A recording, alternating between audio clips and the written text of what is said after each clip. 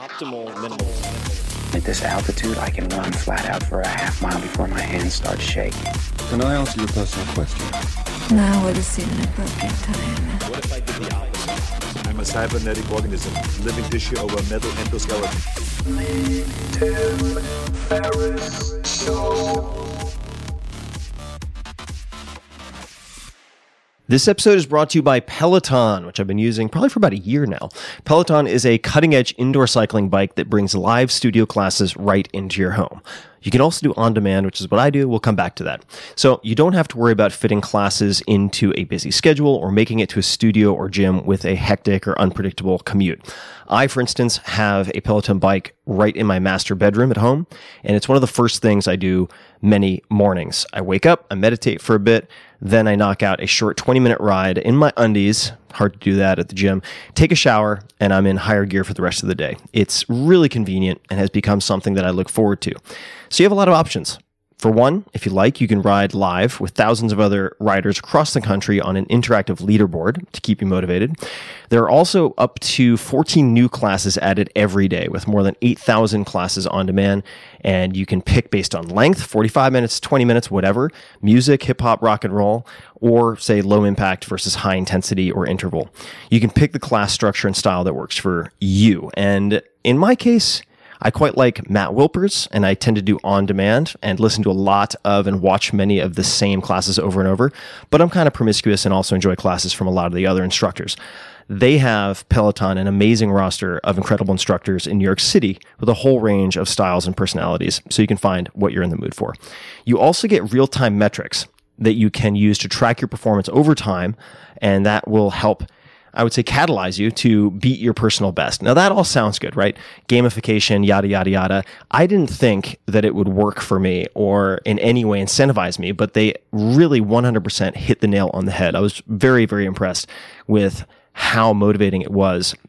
And it worked tremendously to keep me pushing, which quite honestly takes a fair amount. I can get quite lazy, particularly with anything that edges on endurance, which is kind of more than 5 reps of anything for me. So check it out. Discover this cutting-edge indoor cycling bike that brings the studio experience right to your home. Peloton is offering listeners of this podcast a limited-time offer.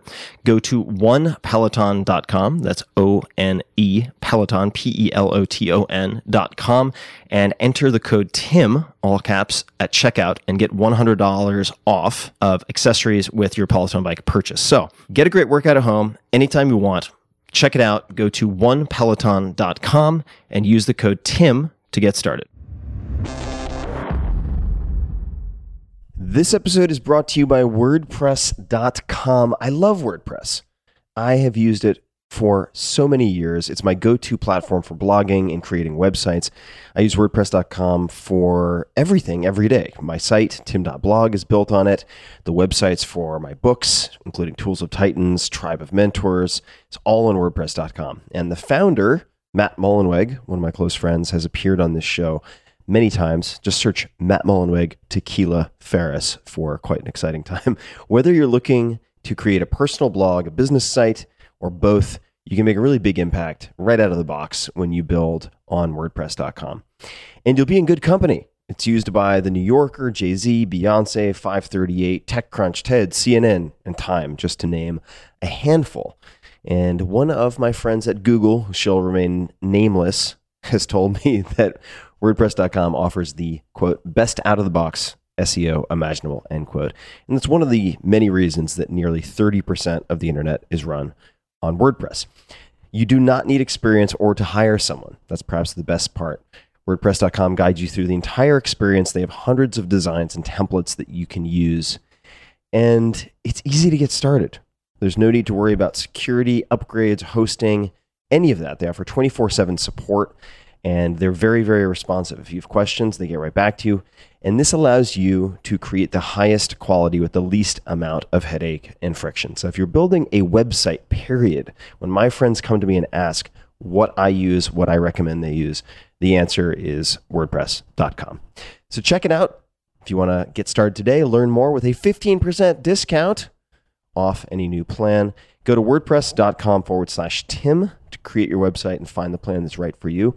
So learn more. Take a look. wordpress.com/Tim for 15% off a brand new website. Check it out. Hello, boys and girls, ladies and germs. This is Tim Ferriss, and welcome to another episode of The Tim Ferriss Show. My guest today is Greg McKeown. That is spelled McKeown. Greg is the author of the New York Times bestseller Essentialism, subtitled The Disciplined Pursuit of Less, and the founder of McKeown Inc., a company with a mission to teach essentialism to millions of people around the world. Their clients include Adobe, Apple, Airbnb, Cisco, Google, Facebook. You may have recognized a few of these.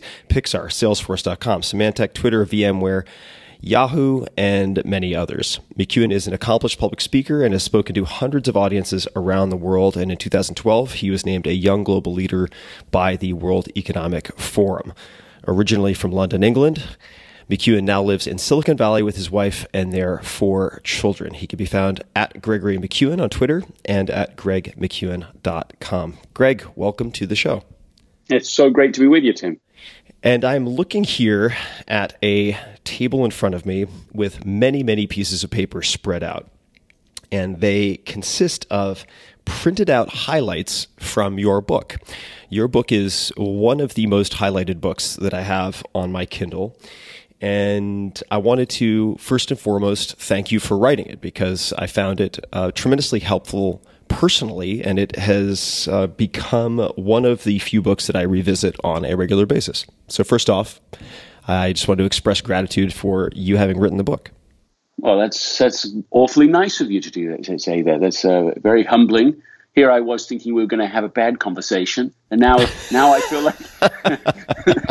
feel like we might go somewhere. Well, you know, that's nice of you, Tim. The secret to happiness: low expectations. So it's nowhere to go but up from here, and it's also a book I mention in that way because I don't want to create the illusion that I have some type of set it and forget it solution where the setting of priority or priorities is not an ongoing project at all times, or at least very frequently, something that needs to be revisited. So I'm looking forward to digging into a number of different topics and portions of the book, and as well as many things that are not in the book. But perhaps for those people who don't know, could you just tell a little bit about the genesis of essentialism, whether that is sort of the concept or the focus itself or the book?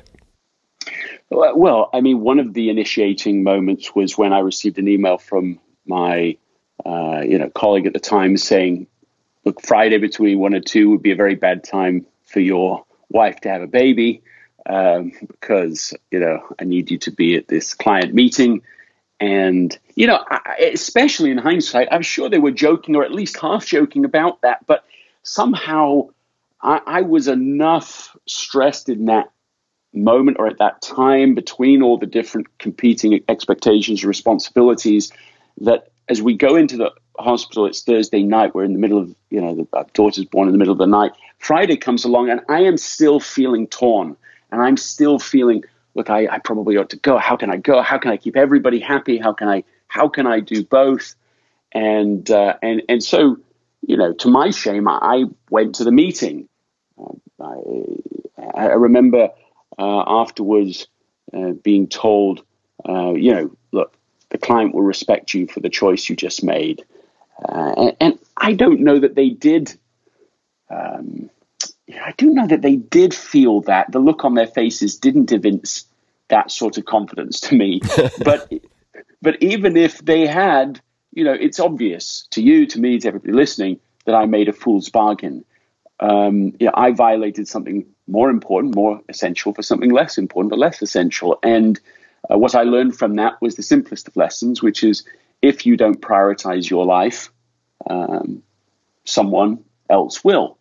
And so that gave me fire for the deed to really dig into the subject, to try and understand better why it is that we make these kinds of prioritization decisions and what we can do to be perhaps better at it and to actually live our life according to the things that we've identified as mattering most.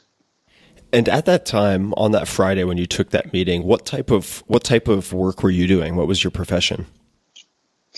I've spent 20 years in this field generally, so that it's leadership development, it's writing, it's research, I was working with Silicon Valley companies at the time, and so there was a secondary part to this story, which is that that I was already working with these companies and noticed a predictable pattern there at a professional level, which is that these companies in the early days would be very focused on, this is what we're trying to do. It's sort of a phase of clarity, and their clarity would lead to success. There was real alignment between, if you knew exactly what you were trying to do at the right time, then you could generate success.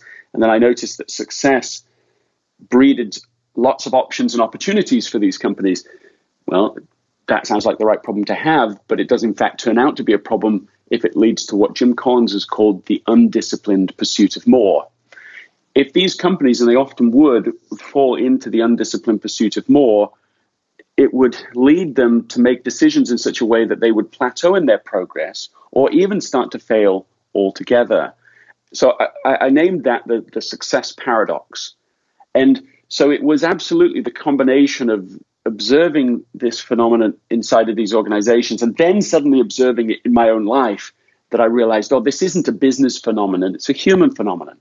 And that there's a pattern here that I think I've been able to put the pieces together. I can see that is highly relevant for people who are otherwise successful people, because the very nature of success is that you will have this basic problem. You'll be stretched too thin at work, at home, both, and beyond. You'll feel often busy but not productive. You will feel many different pursuits hijacking your agenda each day, and you'll just have more that you want to do than you can do. So that's, in fact, the normal scenario for successful people. And so, but I felt like it was an underserved problem because most of the literature on success is how to become successful in the first place. But for many, many people, the real problem is what to do once you are. Even if you don't feel very successful, as soon as you have more options and opportunity, that you can pursue, you need a new way of handling it than being in a scenario where you have no options at all. So this is where I see the book, came into its own. Is it's really one of the few books connected to the subject of success that's about what to do once you are successful. And I want to underscore at least my interpretation of that, which is by saying successful, you don't necessarily mean someone who's making $1 million a year or a company that's generating $1 billion in turnover a year. But in the simplest terms, it's someone who has more options than they can execute on in their totality, right? And if we think about power on some level being having options, there comes a point when you have more options than you can possibly metabolize and use across the board. So then you start to have to winnow that down. And in that case, this is where principles of, say, essentialism are very helpful. And I thought that we might explore a little bit one of the reframes that I think is very clever and very effective, which relates to the endowment effect. Could you talk, and I can certainly, I have it right in front of me, if you'd like me to jump in as a reminder.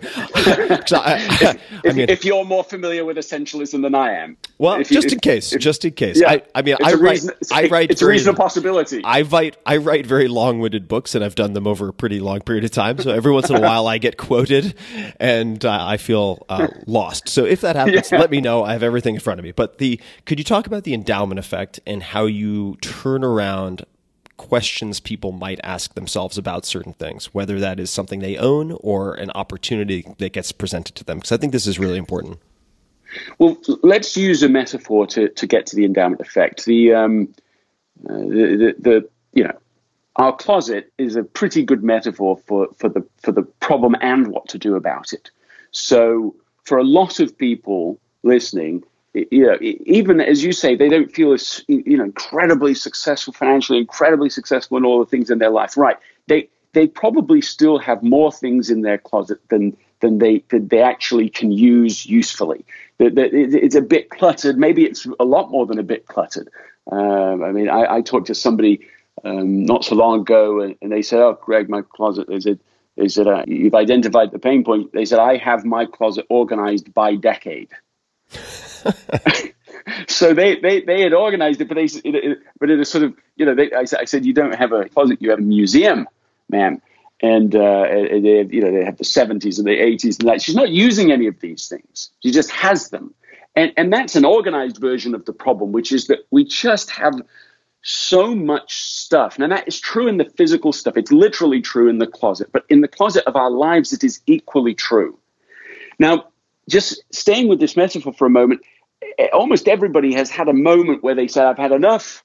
I'm going to organize my closet." And they begin the process, and they take an item off the shelf, off the floor, and they say, it's time to just get rid of this item. And in the moment of picking it up and reflecting on it, as if to give it away, something mysterious, almost magical seems to happen to many of us, which is that in that moment we're looking at, we think, well, but I'm not sure I want to get rid of it. Right? I could use it sometime in the future.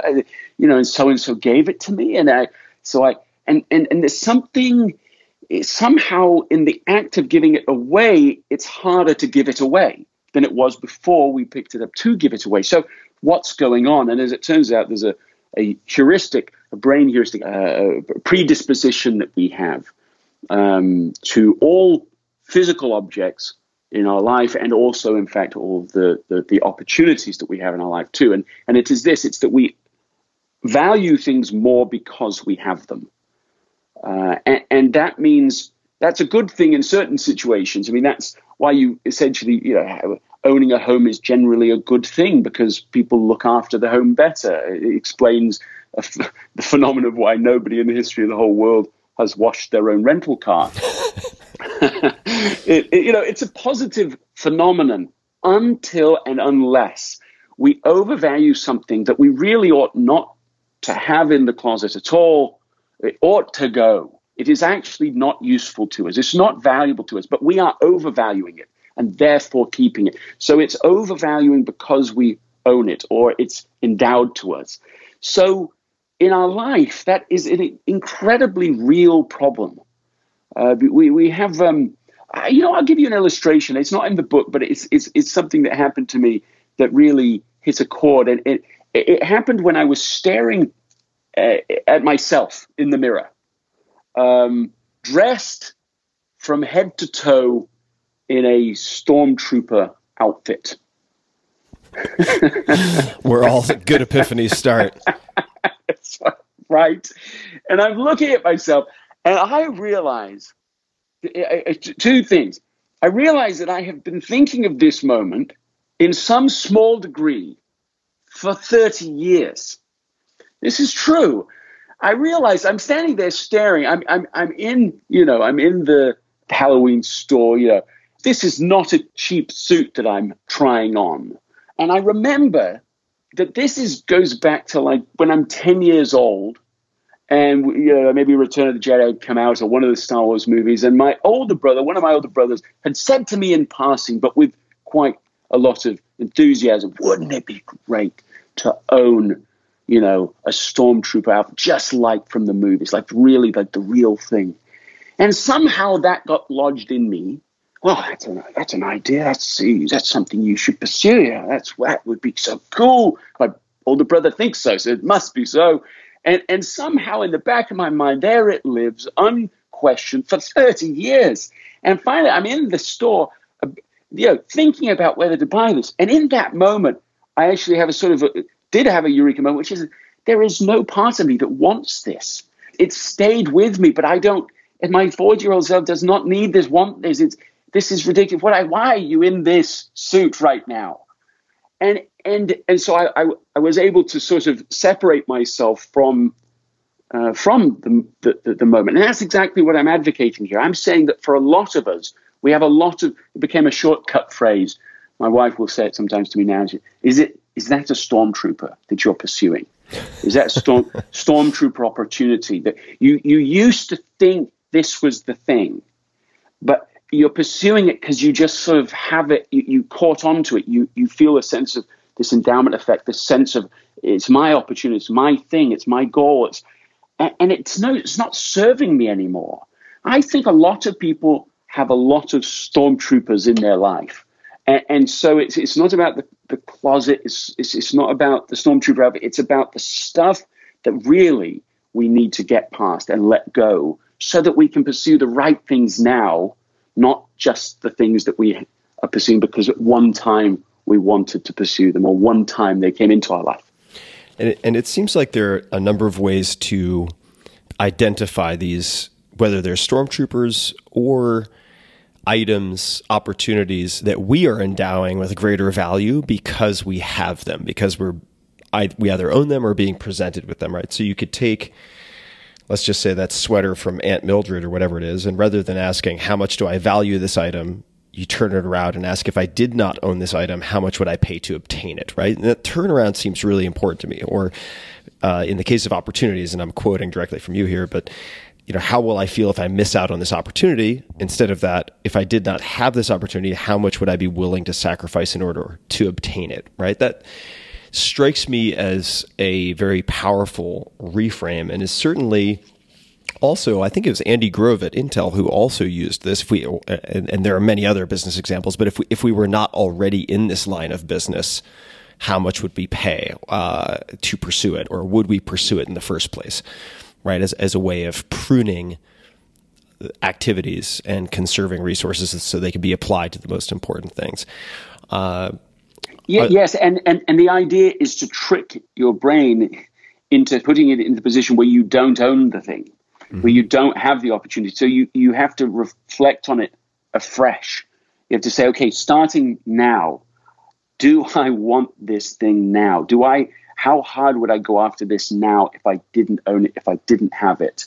And it helps us to evaluate things more without this inflation of the fact that we own it, which is, of course, the endowment effect. Mm-hmm. You co-created, as I understand it, a class at Stanford GSB at the business school. Yeah.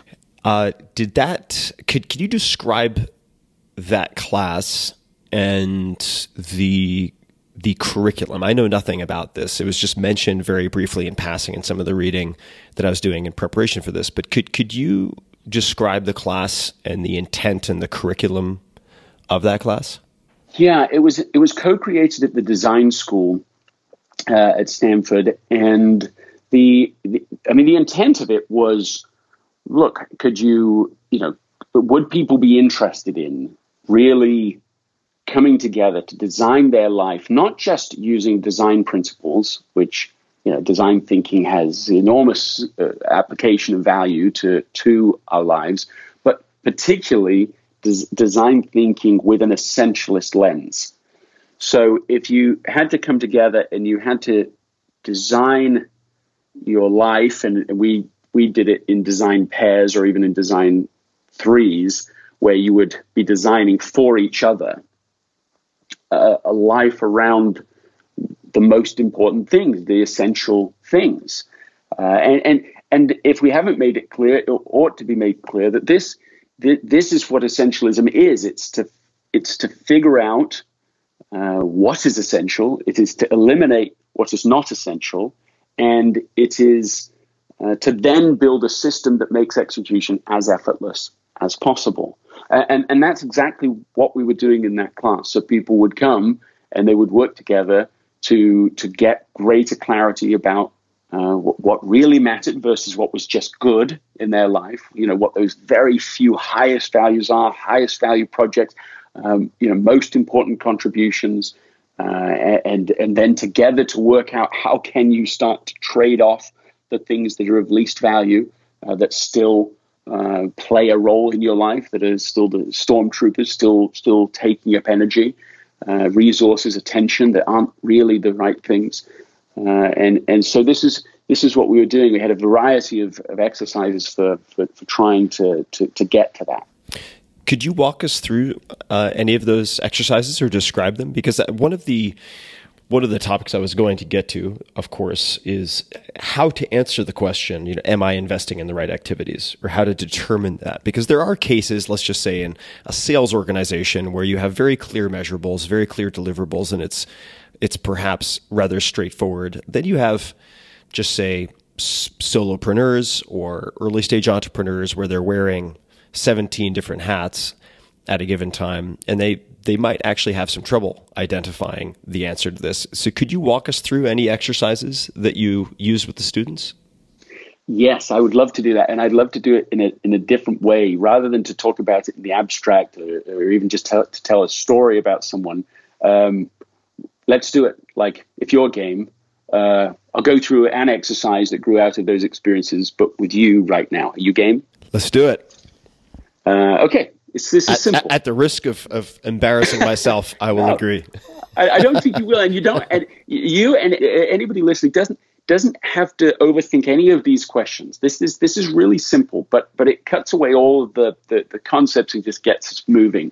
So Tim, just in your life right now, for real, think of something. Tell me something that is essential to you, very important to you, that you feel you're underinvesting in right now.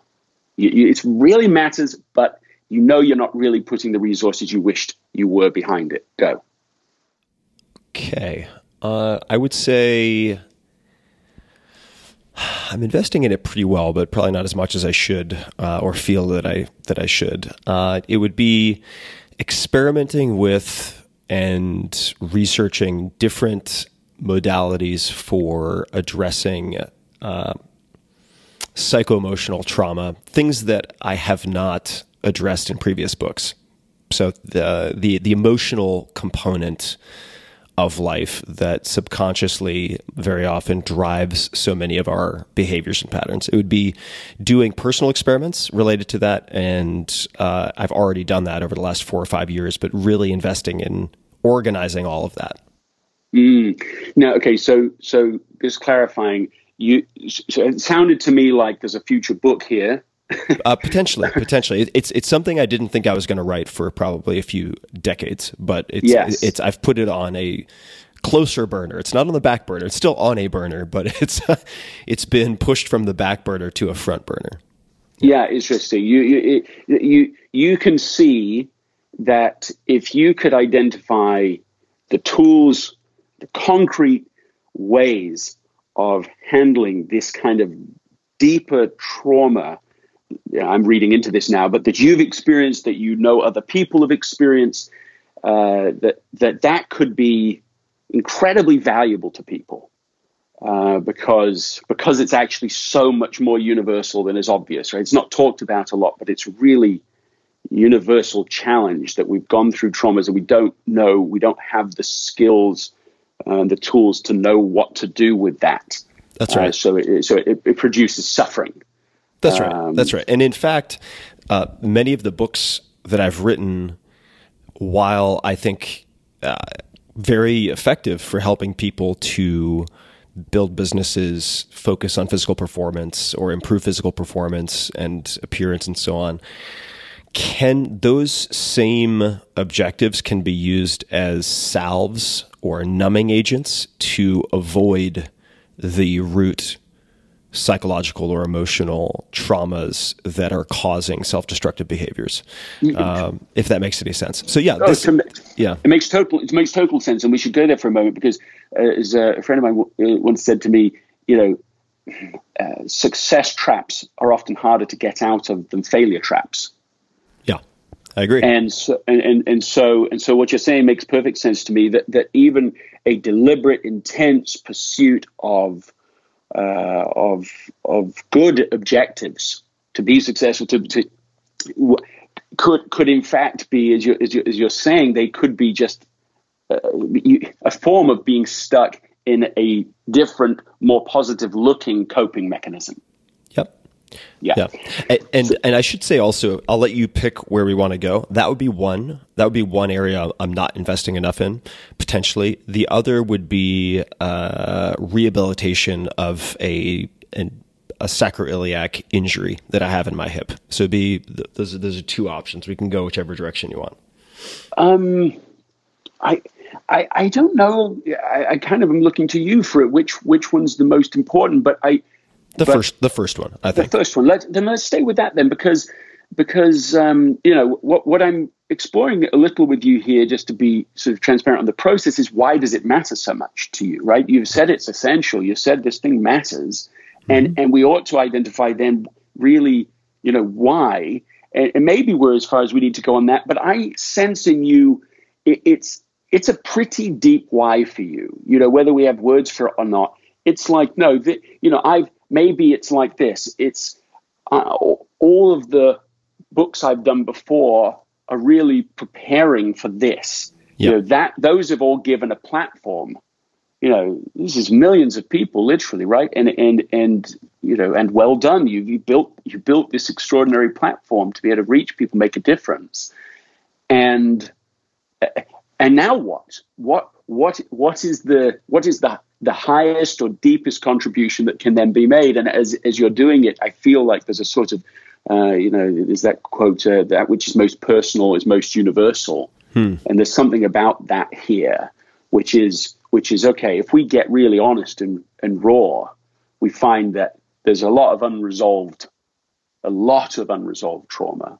And now we're riffing here a little bit beyond the process, but I mean, this is something that's very this is important to me, the subject that we're on too. Yeah. And so I can relate to it in this way. One of the things that I've begun doing research about is intergenerational trauma, and how even if in our own lives we go, I think my life has been pretty good and life has worked out and so on. What you find is that there can be multiple generations of unresolved issues that manifest wordlessly in our own lives because no one talked about them. So the ramifications are real, but we don't have language. That's the worst scenario to be in. Yeah. Is to have the problem without any ability to even talk about it, to address it, to even know that it's really there. Until we have language for things, they're not even that real. Or the ability to feel that something is off and an inability to identify what it is, even in the absence of words. So what I would put together would be from my perspective or from my experience, a comprehensive description of my personal journey, but also the tools that I've found to be most effective, not only for myself, but for other people. Yeah. So yes, that's very, very important to me. Okay. So let me ask you another question about this, which is what is success for you? And I don't mean success like the book is this or that, that's not even necessarily the thing at this point. It's the, you could go down this journey and conclude, okay, no, this isn't the right time for it and so on. But what is your daily amount of time that you would need to invest in this for you to say to me, I now feel like I'm not underinvesting anymore. I now feel, so what's the delta between where you are right now and a daily amount and where you say, no, I'm not perfect. It's not like I feel amazing about how much time I'm spending, but I feel good about it. It's not underinvested anymore. This is a really good question, and I want to explain why I struggle perhaps a bit to answer it. And I think this will also be a struggle that applies to other people. This is a project where I don't yet feel I have gathered enough research to proceed to the writing and synthesis phase, even though I've collected notes for almost 5 years. And so there's the question of, am I ready or am I not ready, or am I simply putting off the next step because I am fearful of something? I would say once I get into synthesis phase, and I am doing a lot of experiments and have for the last 4 or 5 years, I would be putting in 4 to 5 hours a day minimum on this to feel fully vested. I can't. I find it very difficult to put together prose in any fashion or attempt to put it together for more than 3 or 4 hours a day. So probably, 3 to 5 hours per day. But I would be thinking about it all day, the time, all day, every day. It would be running in the background, right? Yeah. Seinfeld was asked recently how many hours did he spend working on the recent 1 hour special he'd done for Netflix. How many hours did it take for him to do it? And he said that's like asking God how long it takes for him to grow an oak tree. He's like all the time. That's what he's doing all the time. He's just growing trees in the world and everything. He said that's what I'm doing. It's not 5 hours or 10 hours in my whole life. That's what I'm doing. So yeah. I understand that from what you're saying. Okay, so that's interesting. So of the two, you just said two interesting things, though. You said I don't know what it is that's really keeping me back from doing it. So you don't. There's a question mark here around: do I spend time on more research per day? Yep. Or do I shift? You've got a gathering of research phase, and then I'm going to consciously be applying it and writing about my applications. So there's sort of a 2-phase process that you're following, overlapping but still distinct. And to answer my question about how much time you need to spend, you have to know which phase you're in. Right. I would also say if this is something that's useful fodder, that the fear may be as simple as fucking it up, because I've built this book up in my mind for the last 5 years as almost certainly the most important book I will have written to date and may ever write. And there's a very clear fear of fumbling the ball when I've been given a fantastic opportunity to do some good. So I think there's that as well. There's a fear of fucking it up. Oh, absolutely. I completely relate to that. I just barely begun in this very early process of working on a book, and my mantra to myself for quite a while with this has been: don't write a rubbish book. Yeah. And actually, just recently, I think sharing that with my wife, and she's like, "Yeah, you might want to come up with another mantra." Right. And she's right. Man, I thought it was kind of funny, kind of cute me saying that I don't want to write a rubbish book. It's not cute inside. It's a real fear. I mean, when something's important, and frankly, from my point of view, it's the easiest thing in the world to write a bad book. Right? That's what happens, in fact, and often after a book that's been successful, the next book's very hard for people to write. So that alone is a fear, but then you've got this double whammy fear because you're going, it matters so much. I cannot get this wrong. I cannot mess this up. Yeah.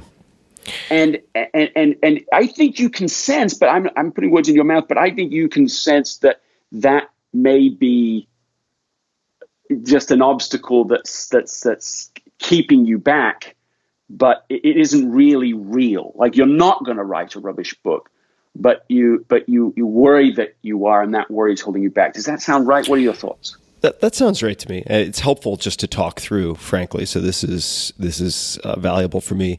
And your mention of the mantra replacement that your wife suggested made me think of something I was told, and I can't recall the attribution, so someone can find this certainly, but that worrying is like praying for what you don't want. So in a sense, that's brilliant. I have the antecedent framing that I have right now is preventing me from taking the most essential next actions. Okay, so I can see. Yeah. I accept and I agree that that's probably a phantom worry. Like, I'm not. If I wrote a book that I felt was rubbish, I also wouldn't publish it. Right? So you wouldn't publish it. So there really isn't, that fear isn't real. Yeah. What's the better mantra for you? Well, the first thing that came to mind was good now is better than perfect later, since there's a lot of suffering in the world, and not that I'm playing savior or anything like that, but I've experienced a lot of pain myself and found things that work. So there's an argument to be made that the sort of compounding of suffering over time would mean that if I put out a book that is 80% of what it could be in 10 years, it's still better that I put it out now. That may not be the right mantra, but just as a enabling belief, that could be one, or assumption. Yeah, I like that. I'm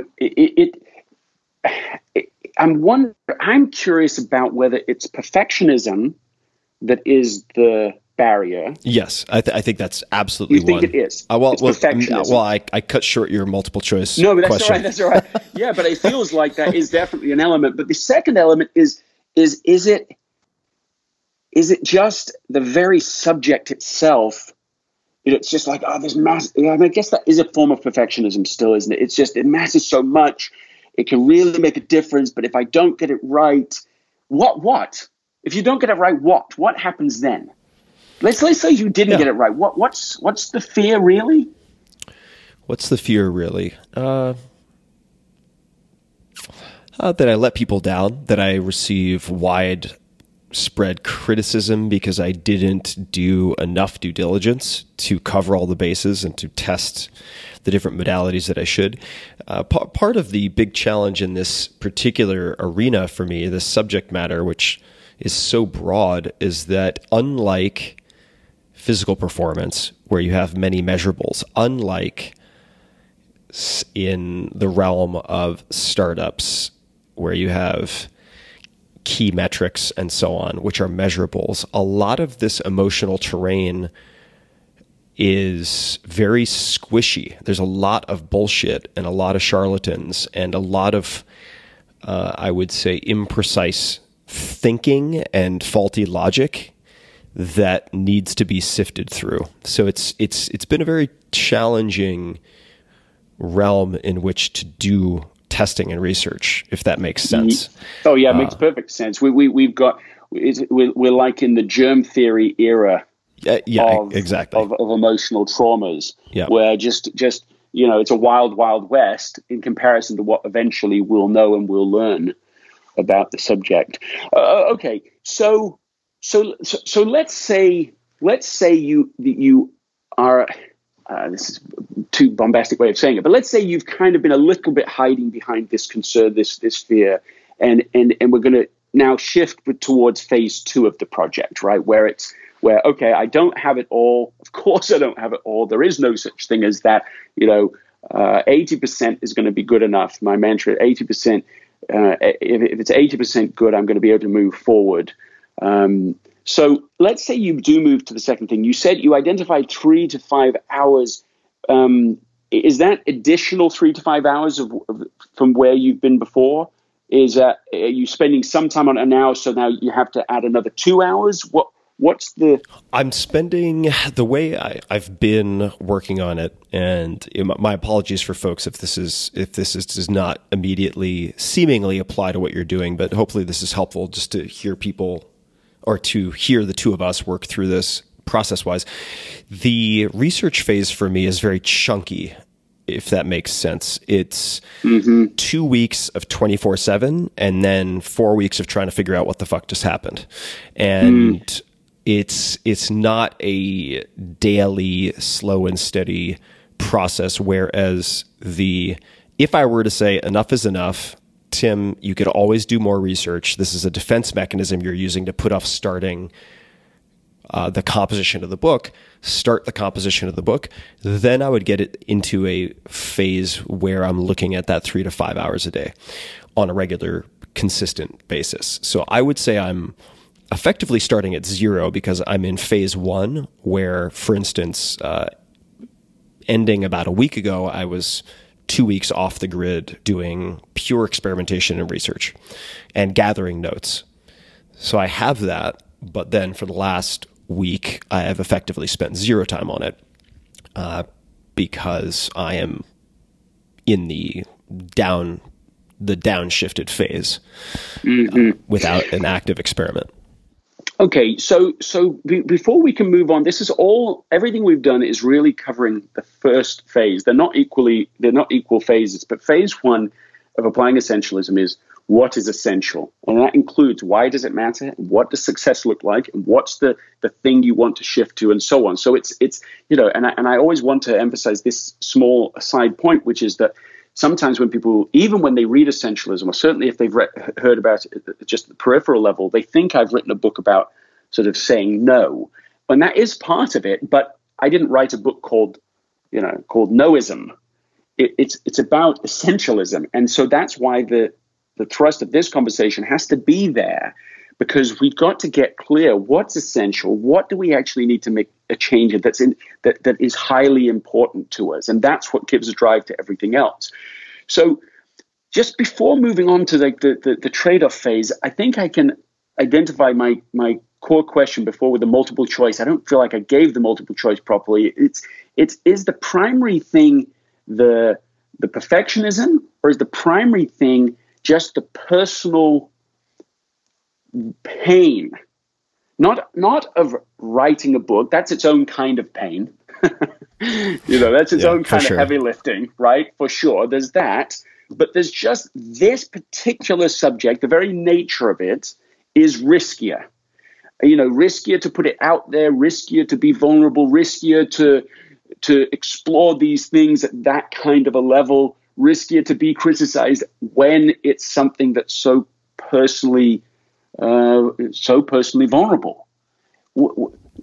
That's a very fair question. I think it's perfectionism. I've spent the last handful of years coming to terms with the risks inherent in writing a book like this, and the inescapable barrage of criticism that I will get. And so I'm really trying to, in gathering the notes, focus on or have the base assumption that it's not how many people don't get it that matters, it's how many people do get it. And focusing, there are, and I think, I heard recently in this, actually a documentary, which is very entertaining, called The Price of Everything. I'm paraphrasing here, but there are sort of three categories of people: those who see, those who can see when shown, and those who will never see. And I'm really, in the context of a book like this, trying to focus on the first two categories. So I've accepted the risks, I think, come to terms with most of them. It's perfectionism, I think. Yes. That is the hurdle I'm not clearing at the moment. Yeah. Or at least one of them. It just, I just still want to be on this just for a moment.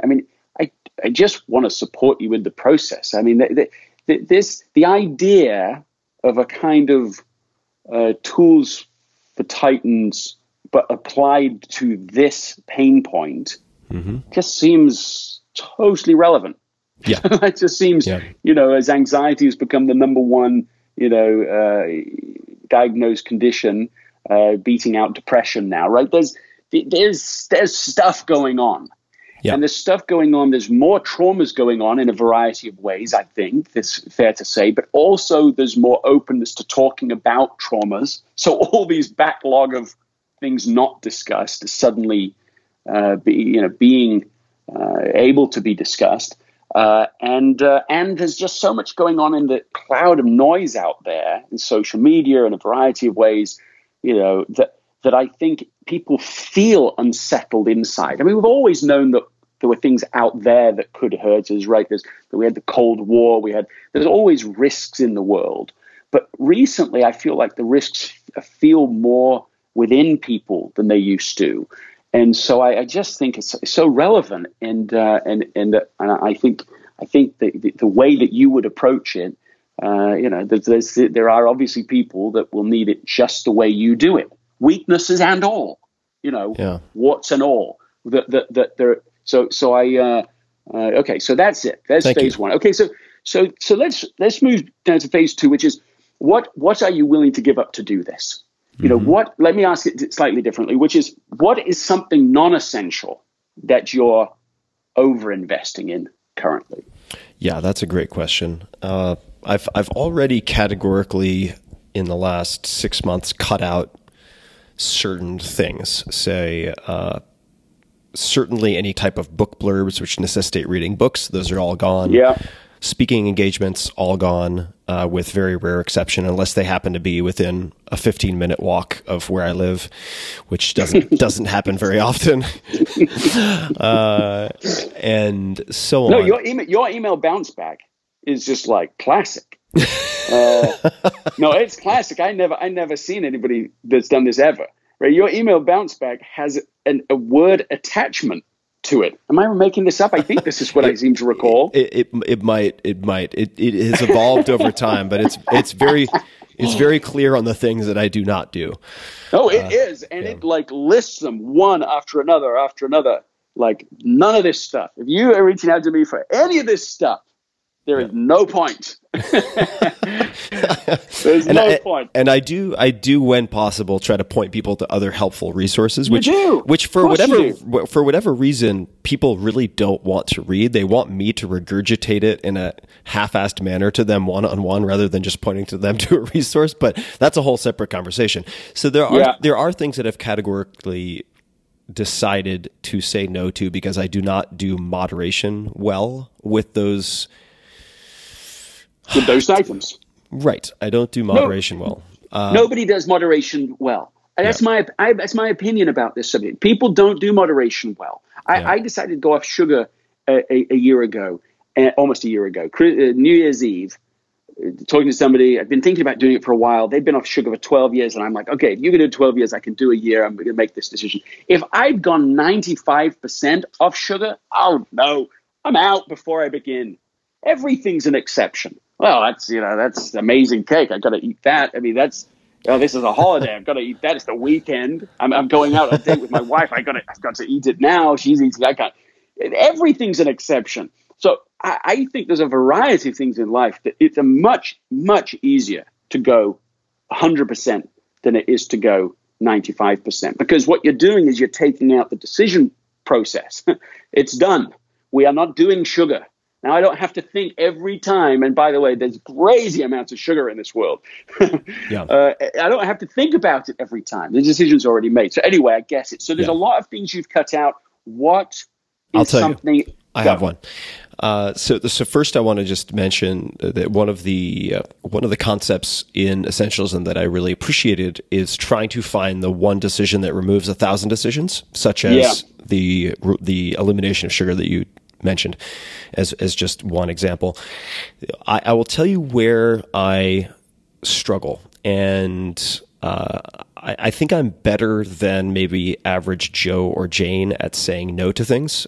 I'm quite good, but one of the great ironies of writing a book called, say, Essentialism or The 4-Hour Workweek is that if those concepts hit and the books do well, you suddenly have a torrent of inbound requests and all sorts of new categories of things to contend with. And I find myself struggling to say no to people who probably land on the spectrum of good acquaintance to reasonably good friend who ask for help with various things. And there are certain things that I feel very comfortable saying no to, like the book blurbs. But I have hundreds of requests. Those aren't all from friends, but dozens certainly for promotion of their books on social. It's usually book related because people want their books to sell.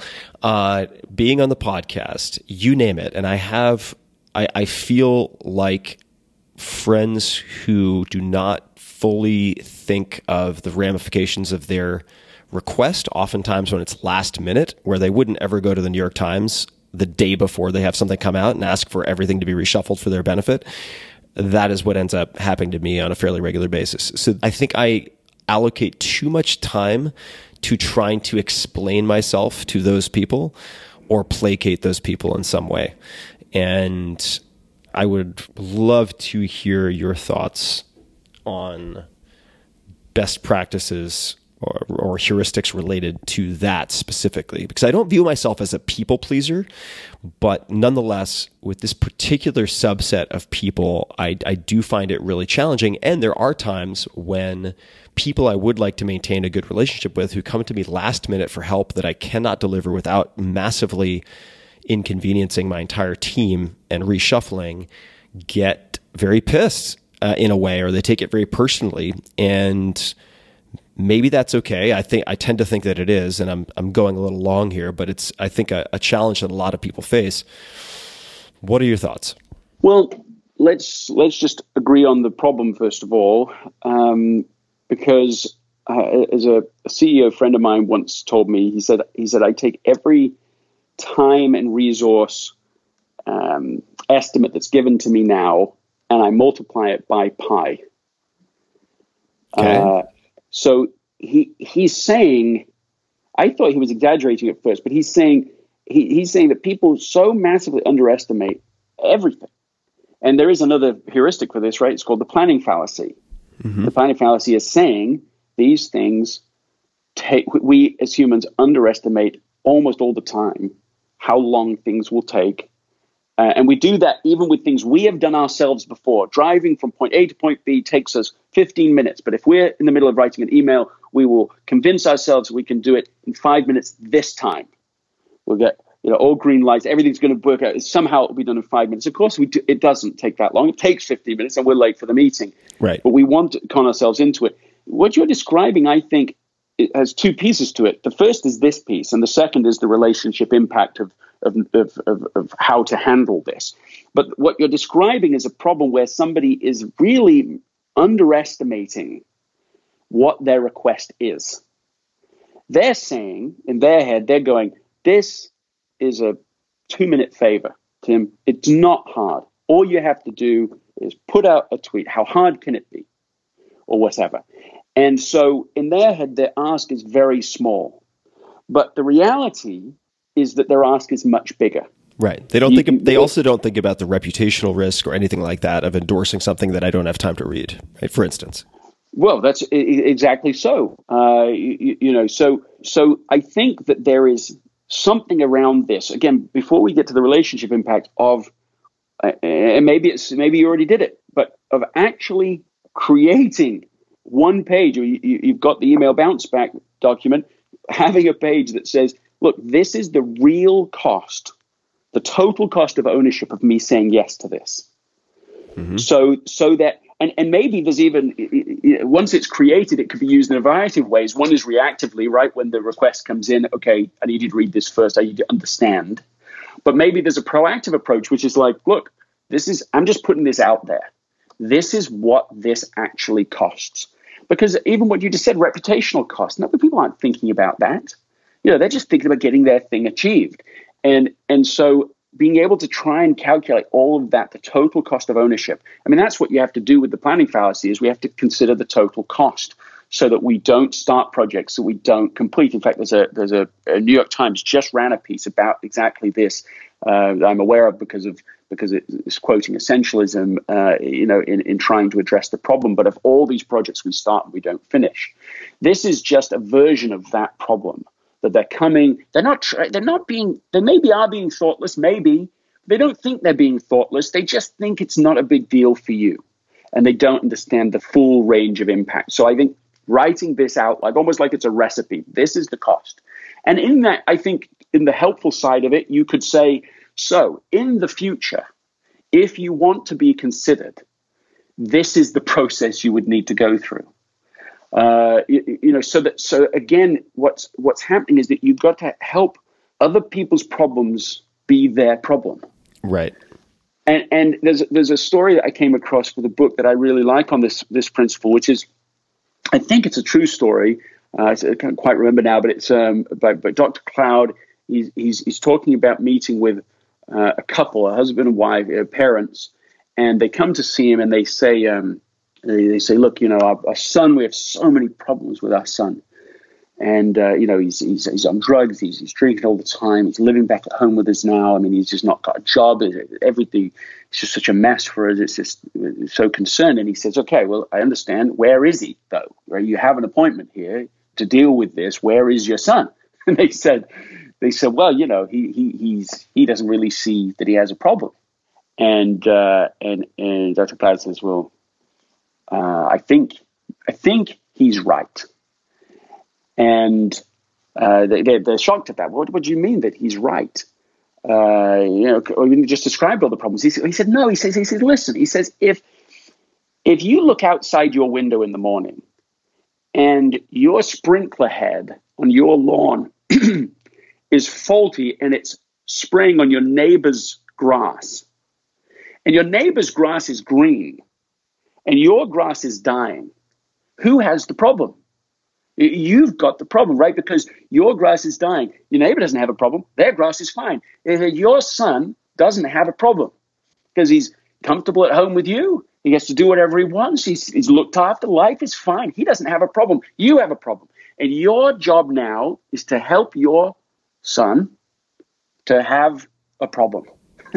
Let your son have his problem. You've been well-intended to try, but you got it all wrong. You've got to let him own it. If he doesn't have a problem, if everything's taken care of for him, he can't move forward. He can't get better. And so now, obviously, it's a bit strong to use that example with the examples that you've led this conversation with, but it is a similar principle. Is that there has to be a boundary and there has to be an education of going, you've made this problem my problem right now. Let me just lay this out so that you can own the problem. So in the future, we can do this perhaps in a better way. Yeah, it makes perfect sense. I was told something not too terribly long ago, maybe 2 years ago, which was along the lines of a line you could use with such people, although you'd probably have to dress it up a little bit, which is, your lack of planning does not constitute my emergency. Right. Right. And which is, I suppose, in theory makes a lot of sense, but it sometimes falls by the wayside in practice due to fear of social repercussions, which we can get to in a second. I've had some awful experiences, and I don't want to turn this into a 100% Tim Ferriss therapy session, but just so people know, for those people out there who may be like, oh yeah, that Tim Ferriss, he never agreed to X or whatever it is. I've had instances where journalists from mainstream publications have reached out for book blurbs or help with their own projects. I've very politely declined because I've been unable to help them in the capacity they required, and they've gone on to write like hit pieces or hatchet pieces or slam pieces about me out of spite. And it's like that kind of shit happens. So I think I'm a little once bitten, twice shy from a lot of those experiences. But ultimately, does any of that prevent me from doing the essential project that we discussed? Not really. That right there is, of course, is exactly the point.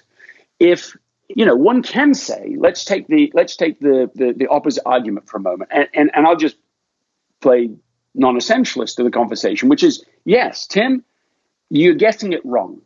You're thinking about yourself too much, and every single request that someone from media or any friend or any acquaintance, that anything that they want from you, you should be saying yes. Because you got helped by lots of people, therefore you're under total obligation to do it for everybody else. And you got this wrong. So is that argument right, Tim? Is it really right? It could be right. Is it right? I don't think it's right. And even if it were right, it's not sustainable. Right? Even if right? Yeah, but if something's not sustainable, that's like foundationally clear that it can't be right. Because by definition, it's something that's not sustainable will not continue. It cannot continue. Right. So what you just said, which is awesome, is like, well, it's correct other than it's impossible. Yeah. Right. So other than that, but you've just done for us a favor, which is that you've helped us to understand the basic foundational error with non-essentialism. Like, the problem with non-essentialism is that it's the only problem, happens to be a lie. It's just got that inconvenience associated with it. You can't actually do everything. You can't actually get this next book that we've just identified what it is, why it matters, deeply why it matters, launch living and out into the universe, and also do everything that people think is reasonable for you to do. You cannot do both of those things. Now, as soon as you come to terms with that, you say, okay, well, good. Okay, that's not a solution I can have. That actually isn't, it's not, you say not sustainable. That means it can't be done. You can pretend you can be doing it for a little while, and then the book doesn't get written. And so all those people that the ones that aren't probably asking anything from you, but they're still in pain, and you could still do something to be useful to them, provide them some helpful insights that you've gained. You can do that, or you can keep helping the people that are asking for things that really disrupts that whole process. So which do you want? Which problem, Tim, do you want? Yeah, the former right. problem. Mm-hmm. Okay, now you're right. It doesn't make the problem go away that you suddenly feel bad and there could be other hit jobs and there could be other misunderstandings and criticism. That's true. Now, so what we do is separate the decision from the relationship. You've got to think of the decisions in two separate buckets. We've just done that. You've made the decision, you understand the decision, and then, of course, you say, well, there is still going to be relationship impact. And that is true, and I don't think you should pretend that isn't true. That is somehow in some airy-fairy essentialist land, you can have it all. Because that would be violating the whole idea, which is that essentialists embrace the reality of trade-offs. Of course there are trade-offs. Of course there will be people that are frustrated, right? They want a piece. But just think about somebody, Oprah. How many requests are going that she can't possibly ask for? How many people sent her books? Can you imagine how many books were being sent to Oprah at the height of the Oprah show and everything? I mean, it's just insane. The number of warehouses full had to be. Warehouses full are going that way, and she had to get somehow. We assume she appeared to get to a level of peace with going, look, there's no way I can even touch any of that stuff. I've got to be truer to this voice within me of clarity about what my mission is and my essential mission, and not all of this other stuff. It's not being unhelpful to the world. For you to say no to something that's less important is not being unhelpful or selfish in the world. That I don't buy that. Your obligation is to the highest point of contribution you can make. And but what I think happens a lot is that people get caught up in the idea that, can I do this thing? And it's like they pretend there's nothing left, nothing else going on in their life. The request comes in and they go, can I do this? Well, yes, I can do this. I know how to do this. I can make this happen. And that's not life. That's non-essentialist junk. That's just rubbish. The question is, if I do this thing, what doesn't get done? What else gets pushed out? Now, I'm not saying don't be helpful to people that come requesting things. There can be absolutely ways of helping people. I want to help people. But if it's at the cost of something that's actually more important, that makes a higher contribution, we have an obligation not to do it.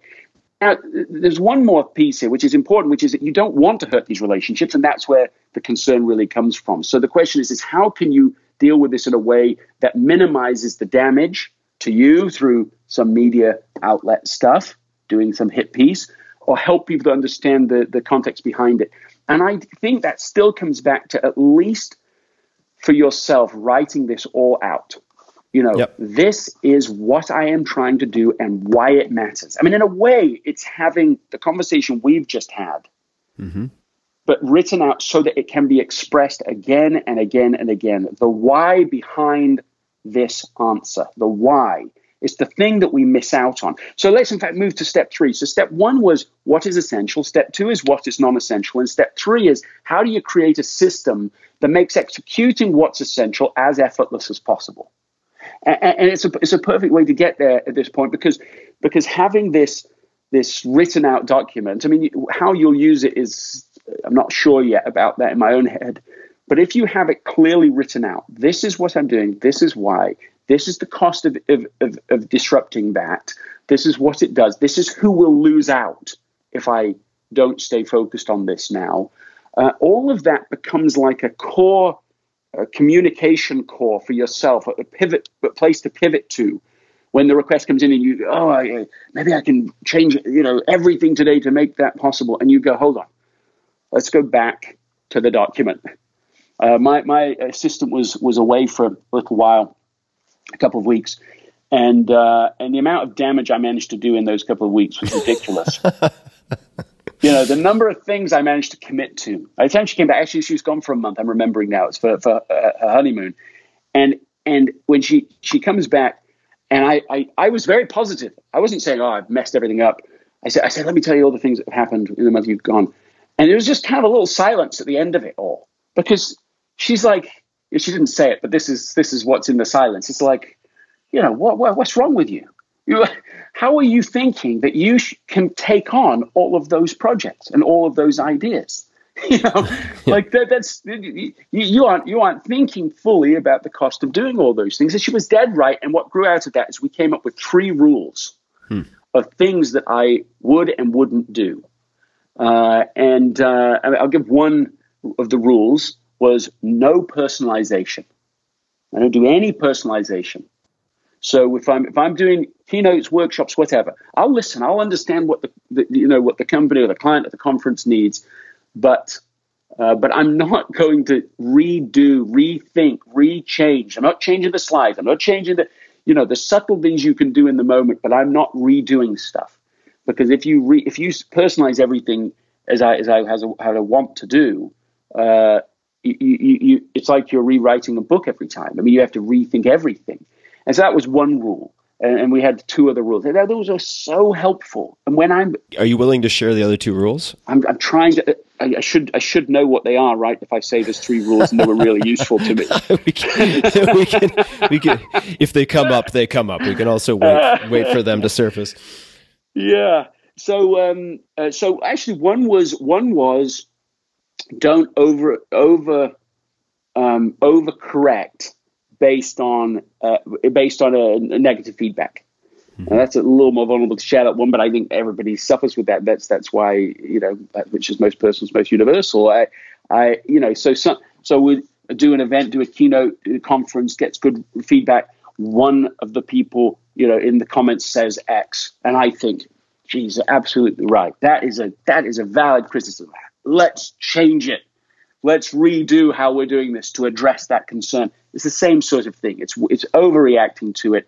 And frankly, when you overreact to this kind of feedback, you really cause a problem for other people giving feedback. And I, in hindsight, can see how that's been in my life, right? Somebody who's trying to be helpful, they're trying to be honest, they're giving the feedback, and I'm multiplying the effect of it. And then, so that was number 2. And I think number 3 might have been something like, it was like either no new projects, like beyond what we'd identified, like we've already identified a couple of really big things I want to go after. It was like no new projects outside of that. It might have been specifically no workshop business, which is, there's always a demand for it with Essentialism. There's always been interest in it. I always feel an obligation because, 1, there's a need, people are interested, and 2, just I think, there's a full business here, and it could easily be or have been successful business, and those things have kept pulling me into it, and I just whenever I start working on it, I'm like, you see those kids, you've been at a supermarket, you see a kid on the floor, not throwing a tantrum, they're just lying on the floor, like legs spread out, arms spread out. They're just like, they have no energy to even get up off the floor. This is how much passion they feel for being in the supermarket on this day. They're just like, nothing here is interesting. Not one part of me wants to be getting up and doing this. That's how I feel in that business. It's just not what I'm supposed to be doing. And my poor assistant has had to hear me say that in one way or another so many times Oh, okay, yeah, we should do it. I know I should do this. Okay, let's do it. We could make it happen. And finally, she's just like, look, there's no part of you that wants to do this. Why are you doing this? And so we managed. I think those are the 3 rules we got there. So instead of Stormtrooper, you could use Floor Angel as a shorthand for that one. Doing Floor Angels. Floor Angel projects. That's exactly what it is. So we've identified only a little bit here of what you can of building a system for you, and I don't want to shortchange this too much. We need to do a little more, which is You've identified now something that you is essential to you. You've identified something that's non-essential but awkward for you, that's risky for you, that you could give up. So there's a trade-off now. So we have an essential trade-off, but that's not enough, because as soon as we finish this conversation, all of those dynamics that have been there before still are there. There is a system in place that keeps you away from getting on with this next book. It keeps you saying yes to requests and feeling really fearful about pushing back. We've identified one thing so far you can do to build a system, which is writing this all out so that you have it there, so that you can either say in person or put in email or express clearly the why of why this cannot simply be an easy yes, why this is a costly yes. And this makes me just think for a moment just about this simple idea, which is that to every request, whether the request comes from somebody else or from within ourselves, which is where a lot of the non-essentialist stuff comes from, there's only 3 options, right? You can say yes, you can say no, or you can negotiate. And that's it. And I think what happens is that people default yes because they're so fearful of a rude no and its effects. And so they forget that there is a negotiate part of this. There is a educate part of this. And that's what I think this document can help with, is reminding yourself and getting yourself clear, and then you can educate other people too, because they just don't know. They don't understand what their request really means and what the cost really is. So that's one thing. But there's got to be more, and we ought to do something else that will actually help you make the shift. Let me just ask one more time. Do you want to make this shift? Do you want to make this trade-off? Yes, I do. Okay.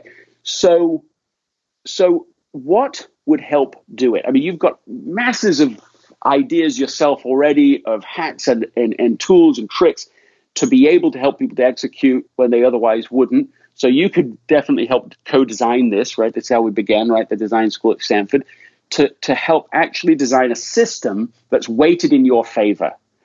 And we know when we'll get there, we'll know when we've achieved it, because on a day you don't want to make the trade-off, you'll still make it. Right.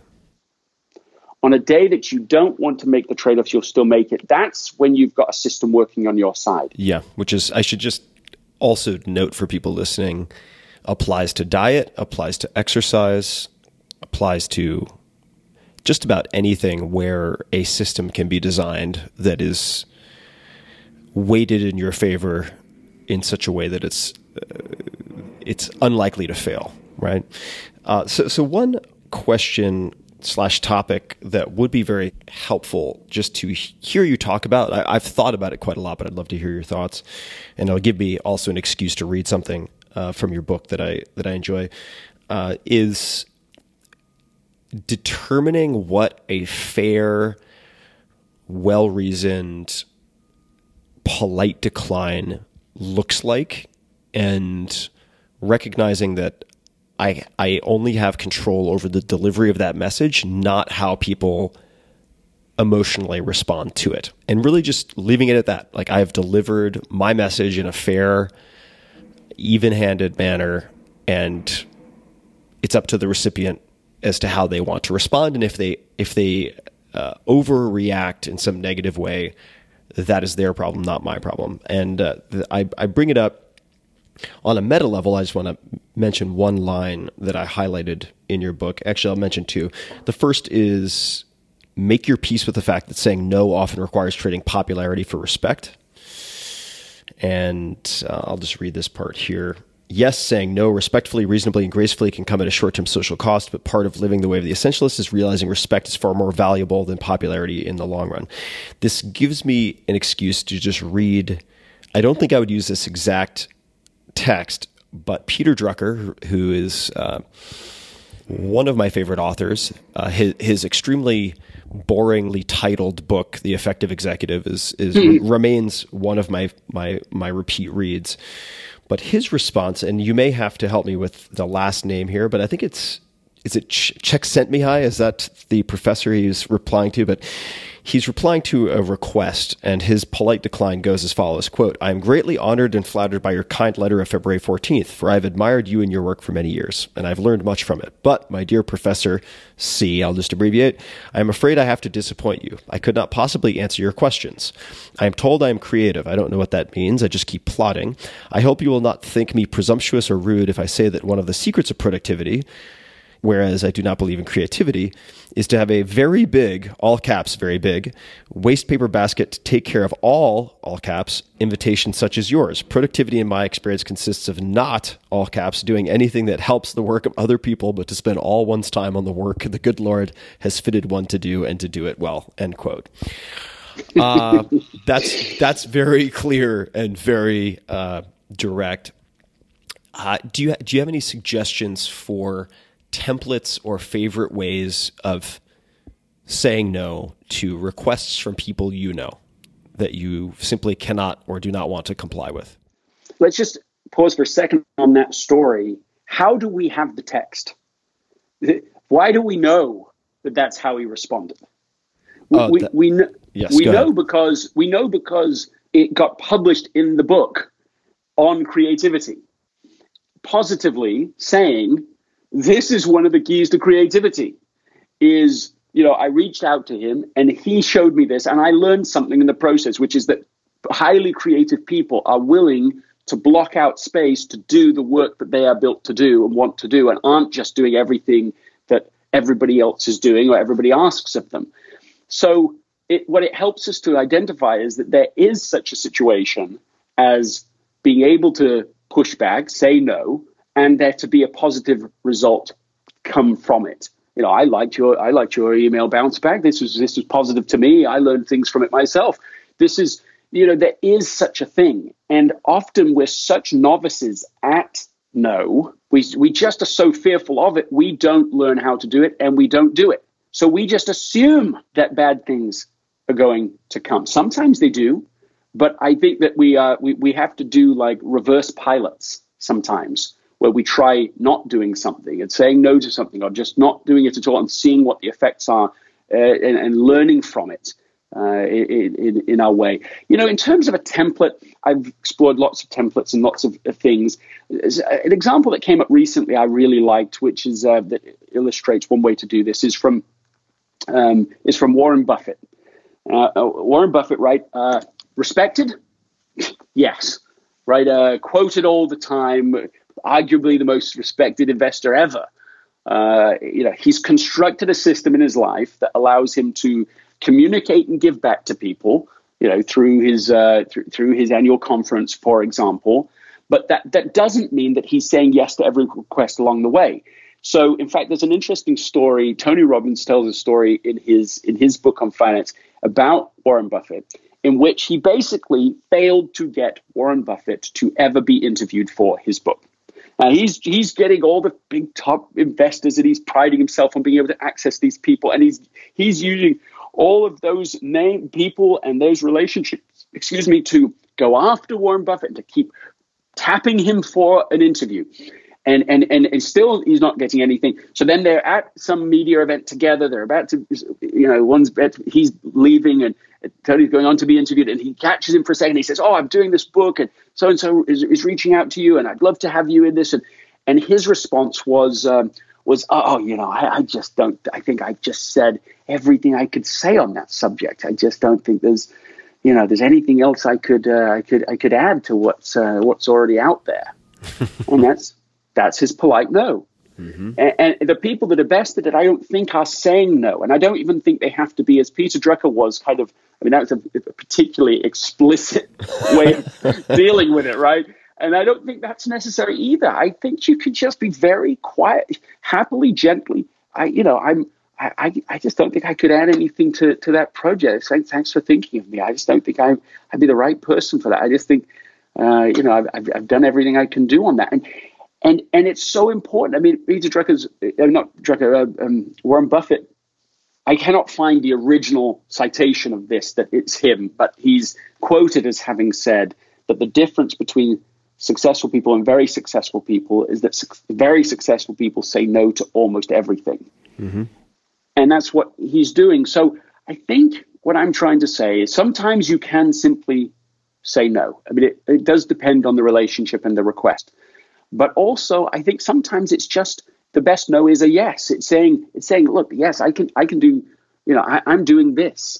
So I just couldn't do anything beyond this.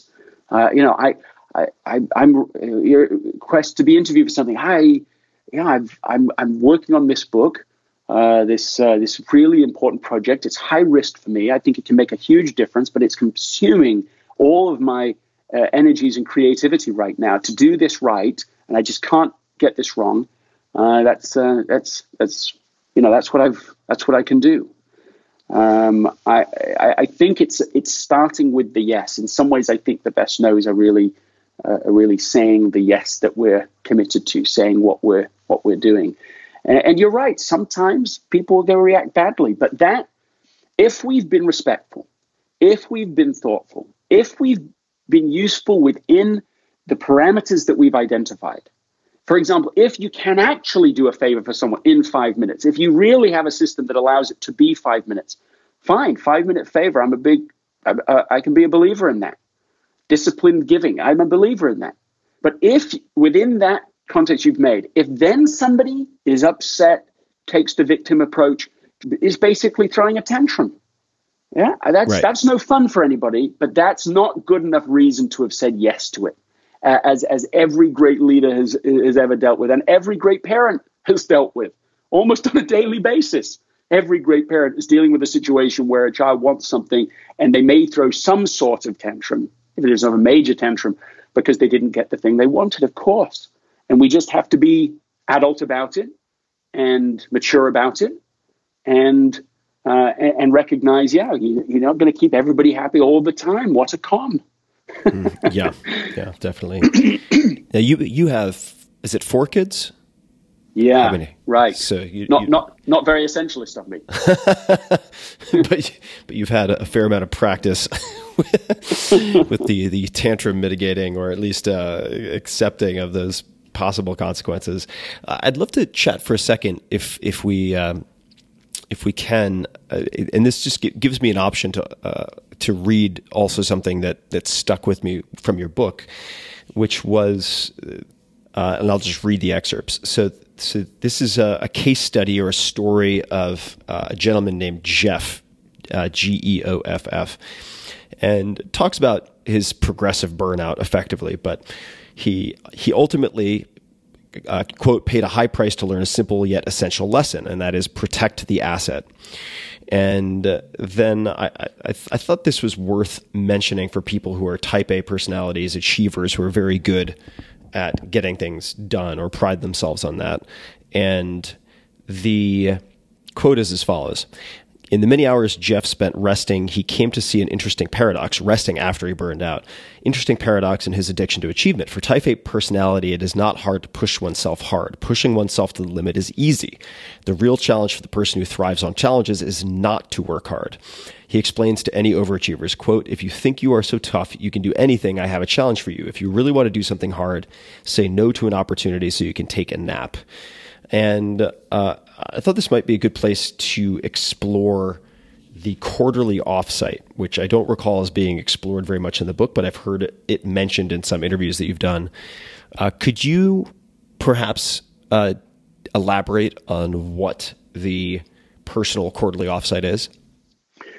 It's creating space for you to actually think long-term about what really matters in the great, in the greater scheme of things. I mean, it's the same as any executive team.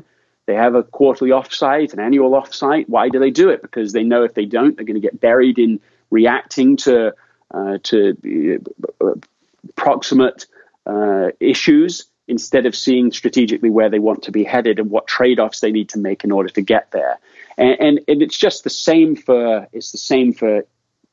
at the individual level. My wife and I started doing quarterly offsites 2 or 3 years ago, and in fact, one of the things I did to try and construct a system to make sure we followed through is I did it where we had a few people come together, and I was sort of leading the process, but underneath it, one of the important intents of it was so that Anna and I could actually have a full day once every quarter, away from everything else, and to think about the long-term goals. And out of that process for us, and what are you doing on that in that process? You're saying, okay, what's happened over the last, the big picture. You can say, okay, what's happened in my life? What's the long-term perspective here? Where am I? Where have I been? What's been going on? So you're trying to get a clear view of your life, what's been going on with it, and then you say, okay, going forward, long-term perspective, what would I like to be achieving? What feels important? Again, it's not just success. It's not just goal setting. You can set the wrong goals. It's what's essential to me, what it feels like my mission to pursue.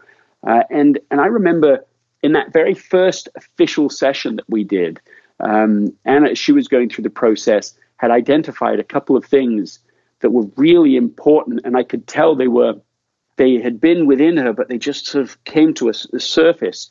One of them was I don't know, it might sound funny to people, but it was like horses, right? That's a weird thing to say, isn't it? Horses, that's not what you expect me to say. She said, I just had this vision of having a place with horses. And it's not necessarily even that we would own the horses. It wasn't even necessarily that. And we don't have any horse background. It's not like we horse people. I mean, nothing like that. But it was a sense of if we were to achieve what that means, our children would grow up in a certain kind of environment. It was like a symbol of a certain type of childhood. And our children were at the time were sort of in the golden years, which means the years before they're driving and after they're out of diapers. And so it's like a magical period because you can do things, you can make memories together, you can do it. And we weren't living in a place at the time. We were in the middle of Silicon Valley, which is terrific in lots of ways, but it's not. You're not going to end up with horses, right? You have to think differently. And that single insight in that quarterly offsite shifted a whole sense of intent. And we realized if we want to do this while our children are still in this golden years, we're going to have to move sooner rather than later to be able to achieve this dream. Otherwise, we're going to achieve it after at least the eldest is out of the house. And then what's the point? And so it was an insight, a strategic insight that has had profound influence on it's a one decision that makes 1,000. There's a whole series of things we had to do to put in process, to be prepared, to organize it, to find such a place and so on. And it took a while to do it, but it took a couple of years, maybe as much as that. And now we live in a community that you're required to have space for horses. You don't have to have them, but you have to have space for them. And that single criteria, again, makes a lot of other influences change, right? You're going to be around a lot of nature. You're going to be even the kind of people in some ways that you're around, a certain value system that they care about, all those kinds of things. And so that's sort of a personal example of why to hold personal quarterly offsites. It shifts the whole direction you're going in. It gives you, it tilts and bends your narrative as you go forward. Do you have any recommendations for other format best practices or any best practices for personal offsites? Is it an afternoon? Is it a day? Is it 2 days? Is it in your living room? Is it offsite? Yeah. Okay. Etc. I think here's what I think. I think it's offsite. It's in nature or thereabouts. You know, it's somewhere that's quiet, uninterrupted. I know of some people. I've never done this, but I know of someone who has a second phone, and their second phone is like one of these little credit card sized phones, and there's like only 2 people in the world that have the number to this phone. And so when they go, it means they can be reached for emergency, but that's it. And so they are just gone so that they can have an uninterrupted space, which is very hard to have these days. So you want to be in an uninterrupted environment. You want to not have text and email and all of that available. I recommend you either do it on your own or maybe with one other person, a design partner, that you can really go through the process. I think that the longer the perspective is, the better. The one I was referring to, we actually started prior to our life. It was back so we started at great-grandparents, in fact. Great-grandparents, parents, your own life, and then going forward to the end of your life, to your kids, grandkids, great-grandchildren, or if you don't have children, it's just the people that you would influence generations from now. And it's that kind of huge vision, that kind of level of perspective that helps to draw up within you an unexpected insight, something that you already know, but somehow is being buried because you're thinking about life in just sort of reactive ways. What questions do you ask related to, or might you ask related to, say, your grandparents or great-grandparents in that portion of the session? Things that include, first of all, write down anything you know about them. Mm-hmm. It won't take long. Right. It's its own kind of lesson, actually. What do you know about them? Most people, I think less than 5% of people, not scientifically, but based on thousands of people, many thousands of people that I've asked this question to now, cannot name the first and last names of each of their great-grandparents, right? There are 8 great-grandparents. They cannot name the first and last name of all 8. We cannot even name the first and last names of the people that made us everything we are. It's extraordinary. It's its own lesson.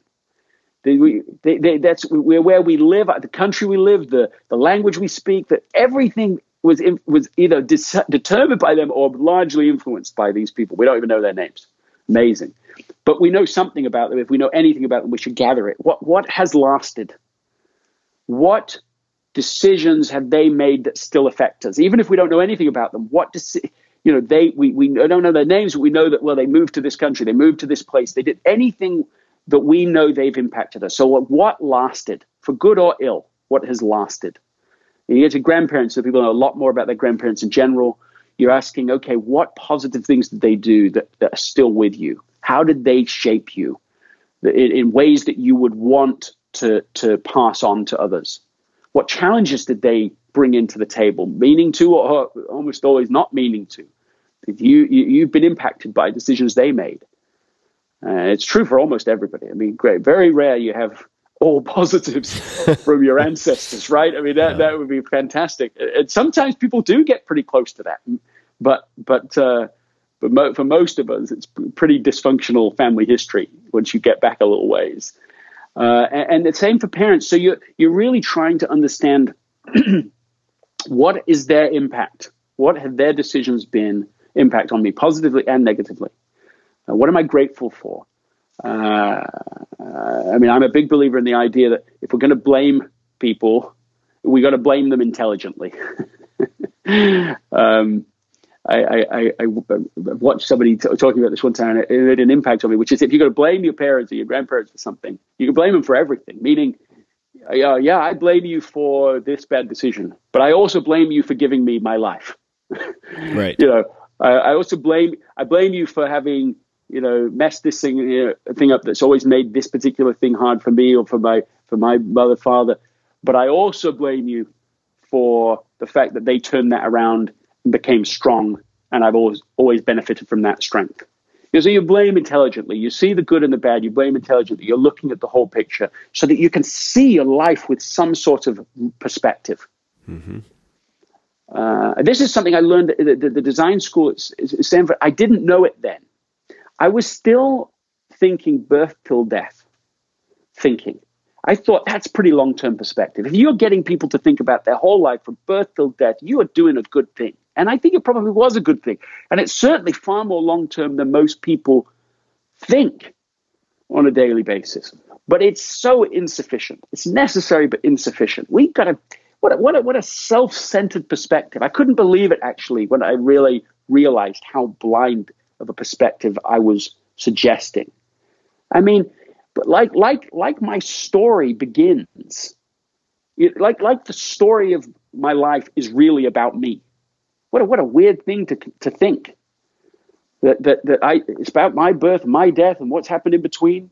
The narrative is so much richer than that, and I got to tap into that.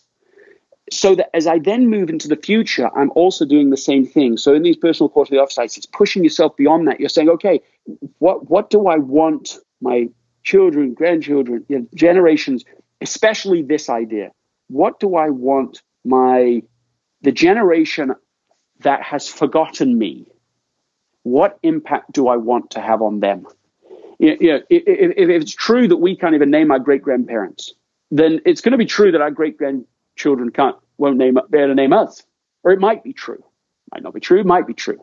But the impact doesn't change. Just the memory changes. Its impact outlasts memory. And so this perspective, this helps to reveal for us the difference between good things and essential things. And that's the whole shift. The essentialism is different to every other productivity system that I'm familiar with in this primary way. It's not about getting more stuff done. It's about getting more of the right things done. And it's not about efficiently doing what's on the to-do list. It's realizing that the most important thing isn't even on the to-do list. That's the insight. And that's what the personal quarterly offsite can do. Could you chat a little bit, this is very helpful, about the what makes a good design partner and what that might look like, how you help each other? Because design thinking came up a little bit earlier. Maybe you could just define that for folks, since it came in the context of the D School at Stanford. But what is design thinking, and what makes a good design partner, and what might they ask you or do in a quarterly offsite? Okay, well, let's start with what makes a bad design partner. Perfect.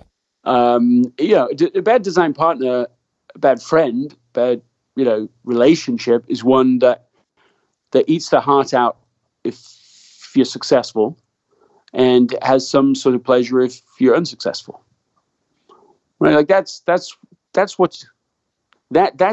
like a bad relationship. And unfortunately, I think because of our human weakness, that is often what we're offering. That's often what we're offered. And so you've got to find that person who is celebrating your success, who wants your success. When you're successful, they don't go, oh, geez, I'm now jealous of that. Oh, what's wrong with me? They just are delighted. And I say this not in a small way. I mean, I am fortunate that my design partner, right, that's my wife, Anna, is this. And she has been the whole time I've ever known her. And it's been really amazing. And I think often about how different my life would have been without her being that design partner. I'm not making some cheap comment or cheap praise.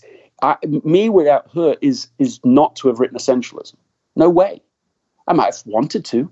I might have thought about it. But the idea of executing it, the idea of completing it, the idea of the key breakthrough moments, it's not that she's done it. It's that she's believed in me as I've tried to do these things. I mean, I read somewhere that all you need is one person to believe in you for the rest of your life. To have somebody believe in you, affirm you, just not, and a weaker version of that is like, don't talk them down. Don't, why are you doing that? Oh, that seems weird. Why would you want to achieve that? Any of that kind of stuff. Just to have somebody that isn't doing that is something.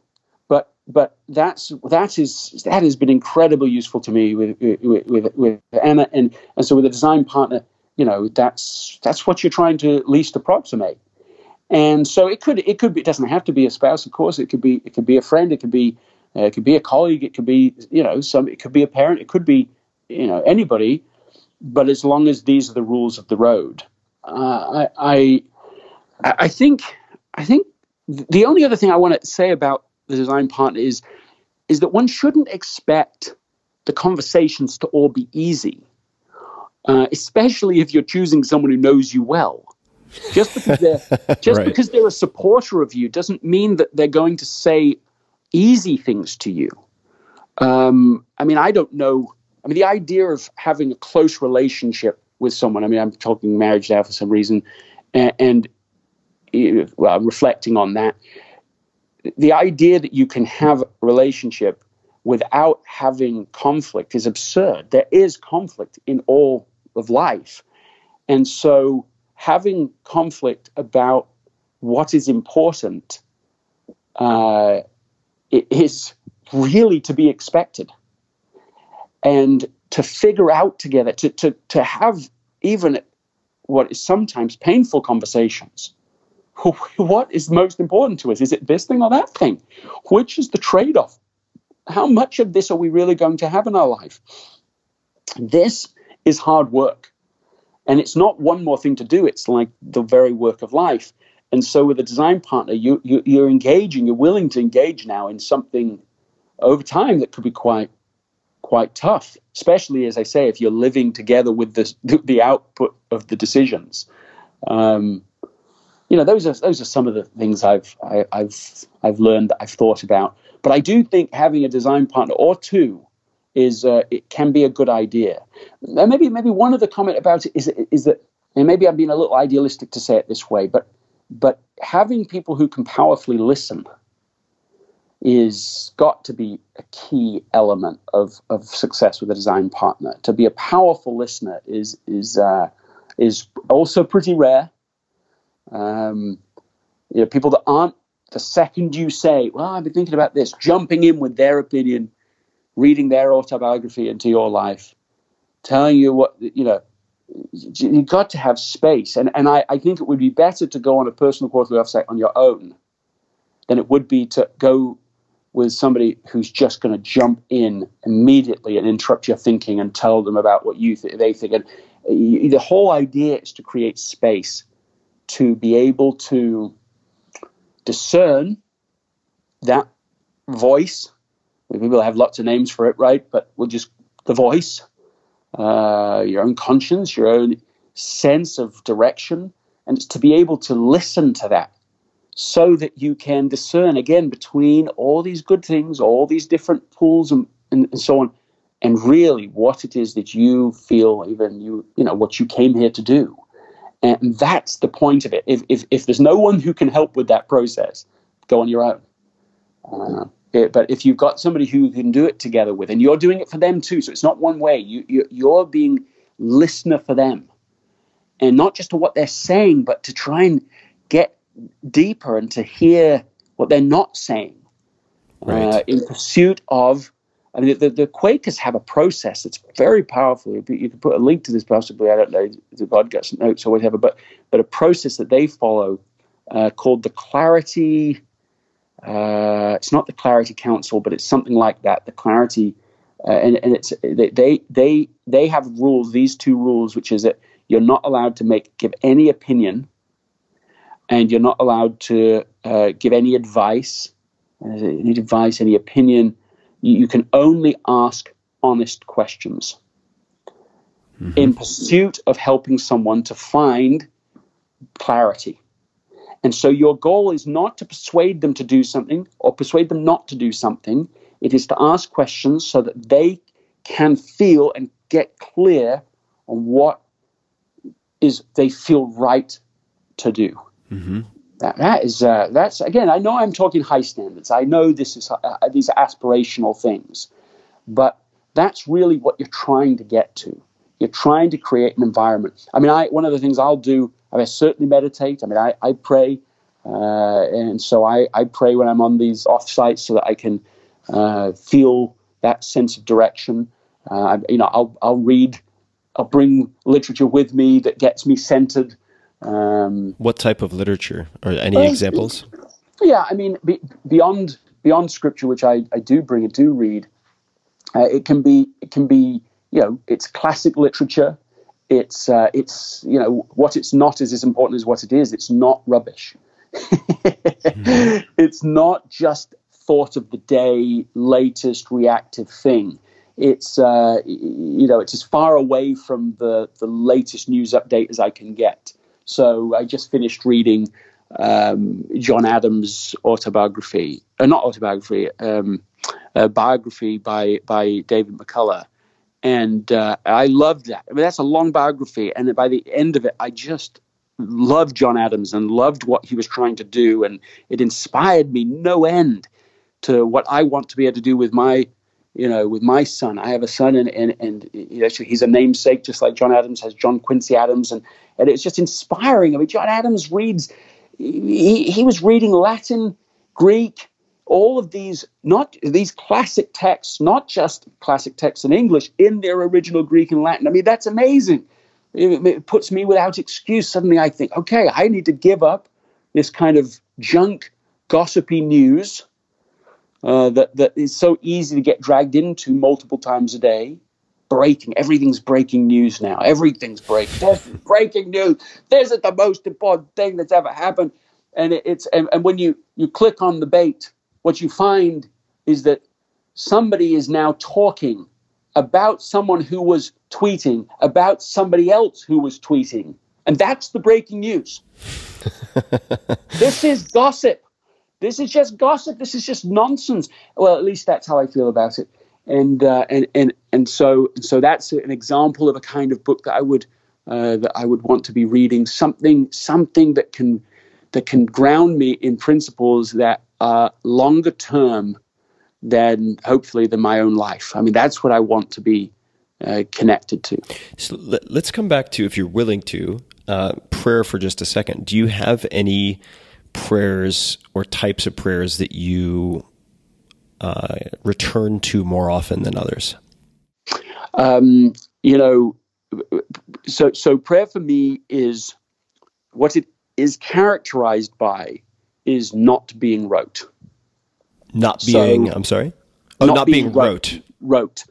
So when it's great, it has a single test point, which is already kind of mentioned, which is that you can feel that voice of clarity. You can actually center yourself in it. Okay, I can now feel the difference between all of these voices around me. In my office, I have a picture of by James Christensen. It's called The Listener. And in the picture, you have the listener is in the middle as a young man, and around him he's got all these people. It's a very colorful picture. He's sitting there almost in a sort of Buddhist seated position, his eyes closed, to represent that he's trying to listen to his voice of conscience instead of all these other people around him. Some of them are laughing, some of them are yelling. There's Shakespeare's in there. I think his mother-in-law was painted in there. He's got all these different people. And he's trying to listen, not to all of that, but to the voice within it. That's when I know that prayer's working, so to speak, is that it's not just sort of one way. I'm not going through the motions. If I go through the motions, but when I go through the motions, it's not changing. I don't feel different afterwards. You're having I mean, if you and I got on the phone, and every time I got on the phone with you, I said exactly the same things thoughtlessly, our relationship would not be very real. This would get very irritating fast. And so for me, it's about the realness. I mean, I certainly subscribe to the idea, to the principle that the state of my heart before God that matters at any given moment. It's not what I did yesterday. It's not what I did 10 years ago, good or bad. It is this moment, and of course that's true in every moment. This moment, your condition. Am I willing to admit my vulnerabilities? And that's what I'm trying to do in prayer. It's look, this is what's going on. This is what's a struggle for me. This is what's a trouble, and I'm really willing to do whatever I'm. If I can hear the voice of clarity, I commit right now. I'm doing it. I will do it. And if I'm in that state, then it becomes clear what to do and what not to do. And especially important on something like a personal quarterly offsite. But also true, of course, in this, this ongoing journey of trying to discern not just between as you could frame it, good and evil. Maybe it is that still in some way, but really for me, I don't think about it like that. I'm trying to discern between essential and good. I'm trying to say, look, it's all good. I got a long list of things I can do today, and there's nothing on this list that's like bad. There's nothing in me. I don't personally struggle with like, oh, I want to do something bad in my life. I don't feel that. But I want to know between the essential and the good. I want to know what that is, because I don't have time to get all the good and all the essential things done. I don't have that time. I don't think actually any of us do. I think really we have enough essential things to fill the rest of our life. And that is precisely why it's so jugularly important to me to figure that out. It's because every time I'm not doing what's essential, I am giving up something that is essential. That's a great way to put it. And we could talk for many, many hours. I may have to at some point ask for a round 2. This is incredibly enjoyable and helpful. And I thought I would start to wrap up just by reading a few other highlights on these many pages in front of me, and then we can start to put a close to things. But the first is, quote, "To embrace the essence of essentialism requires we replace these false assumptions," which previously come up in the book, "with 3 core truths. Number 1, I choose to. Number 2, only a few things really matter. And 3, I can do anything but not everything." And then the complementary 2 highlights later on are, quote, "The ability to choose cannot be taken away or even given away. It can only be forgotten." I think that's really important. And then, "To become an essentialist requires a heightened awareness of our ability to choose." And so I wanted to open the door if you wanted to elaborate on that at all, but then also to ask you, metaphorically speaking, if you could put one question, one line, word, quote, whatever it might be, on a gigantic billboard to reach billions of people, what that might be. But that'll be probably my last question. But the ability to choose, and how often we forget that we do have choices. We may not love our choices, but nonetheless, we do have choices. Why is it that we so often feel we do not have choices or forget that we have choices? Well, we're creatures of habit, and so we get pulled into a whole set of things as if, and eventually those habits are acting on us, and so we just really start to believe I don't have a choice, and we say it that way. We say I have to. What we're saying when we say we have to is there is nothing else that could be done. I have to means there is no agency involved. There's no choice involved. And I had a great little experience with this where we had a son through a funny and welcome sort of wager that I did, just this friendly, silly wager with a friend of mine. He said we had this thing. If I won the wager, then he would take my son to baseball for the whole season. And if I lost, I had to take him to baseball the whole season, which seemed like that was a wager in my favor.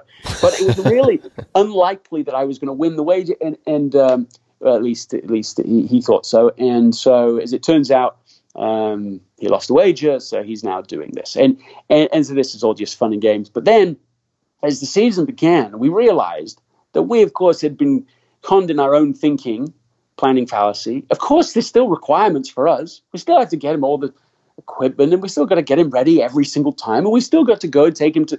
It's not going to literally be zero impact just because someone else is taking them to the practices and so on. And so, right as it came, there was still enough going on in our life. It just felt like definitely one more thing, and quite a big one more thing. But here we are.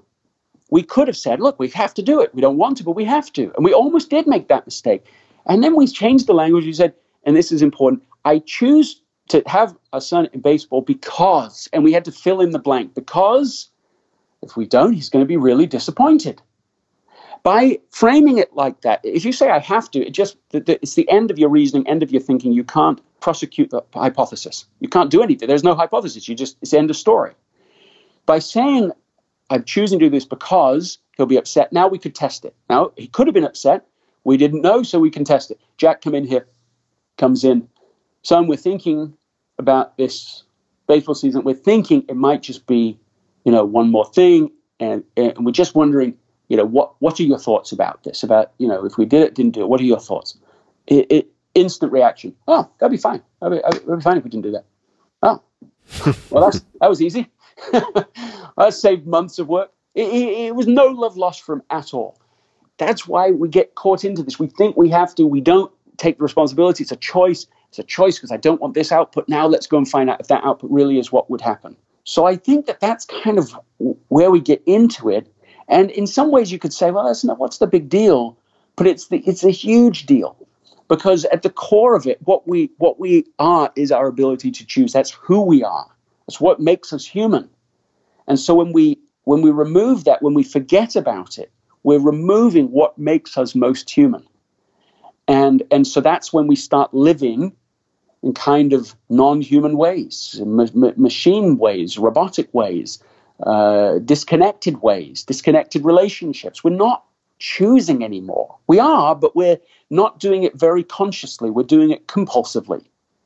And that's exactly the shift that I'd be advocating for. I rarely advocate explicitly for what I think is essential or non-essential. There's some, for those that are paying attention in the book, some of my values I think are in there, but it's not explicit. I'm not saying, hey, you should value this thing over that thing, but I am advocating that people should be conscious about the value that they are choosing, not compulsive. Compulsive, this is the environment in which we don't know we're choosing. We're not conscious of it because we just become a function of everybody else's choices and what everyone else is doing and whatever we just last thought in our heads, kind of a thing. Which is a choice in and of itself, right? If you think you're not making a choice, or you abdicate yourself from making a choice, that is in fact a choice. You are just putting fate in the hands of other people, other forces, your subconscious, and so on, as opposed to exerting agency over your set of circumstances. And it's easier to do that in the short term. It feels easier. I don't have a choice. See, I'm not responsible. I'm not on the hook for this. I mean, I'm the victim of everything. I mean, of course, in a sense, we don't have to worry as much because I don't like this, but this is what it is. And that's all fine if everybody around us is making the right choices, and that the society is going in the right direction, and culture is supporting our highest values and our best contribution that we could make in life, fine. But of course, that's not the case.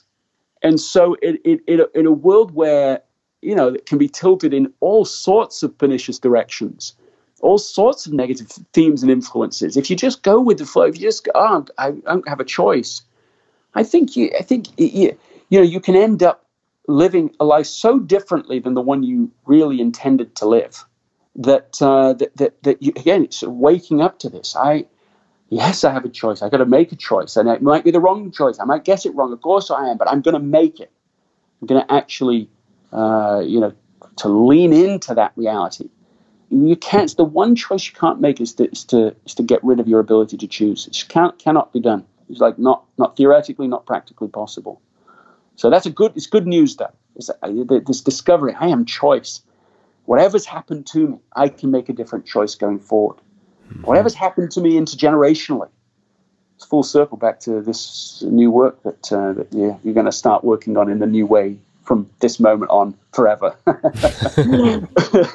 is that we don't have to do what happened to us. We don't have to repeat what happened to our mother, father, grandfather, grandparent, great-grandparent. Bad stuff did happen, almost certainly, but we can be a transition person. We can say, I have a new choice and I choose differently.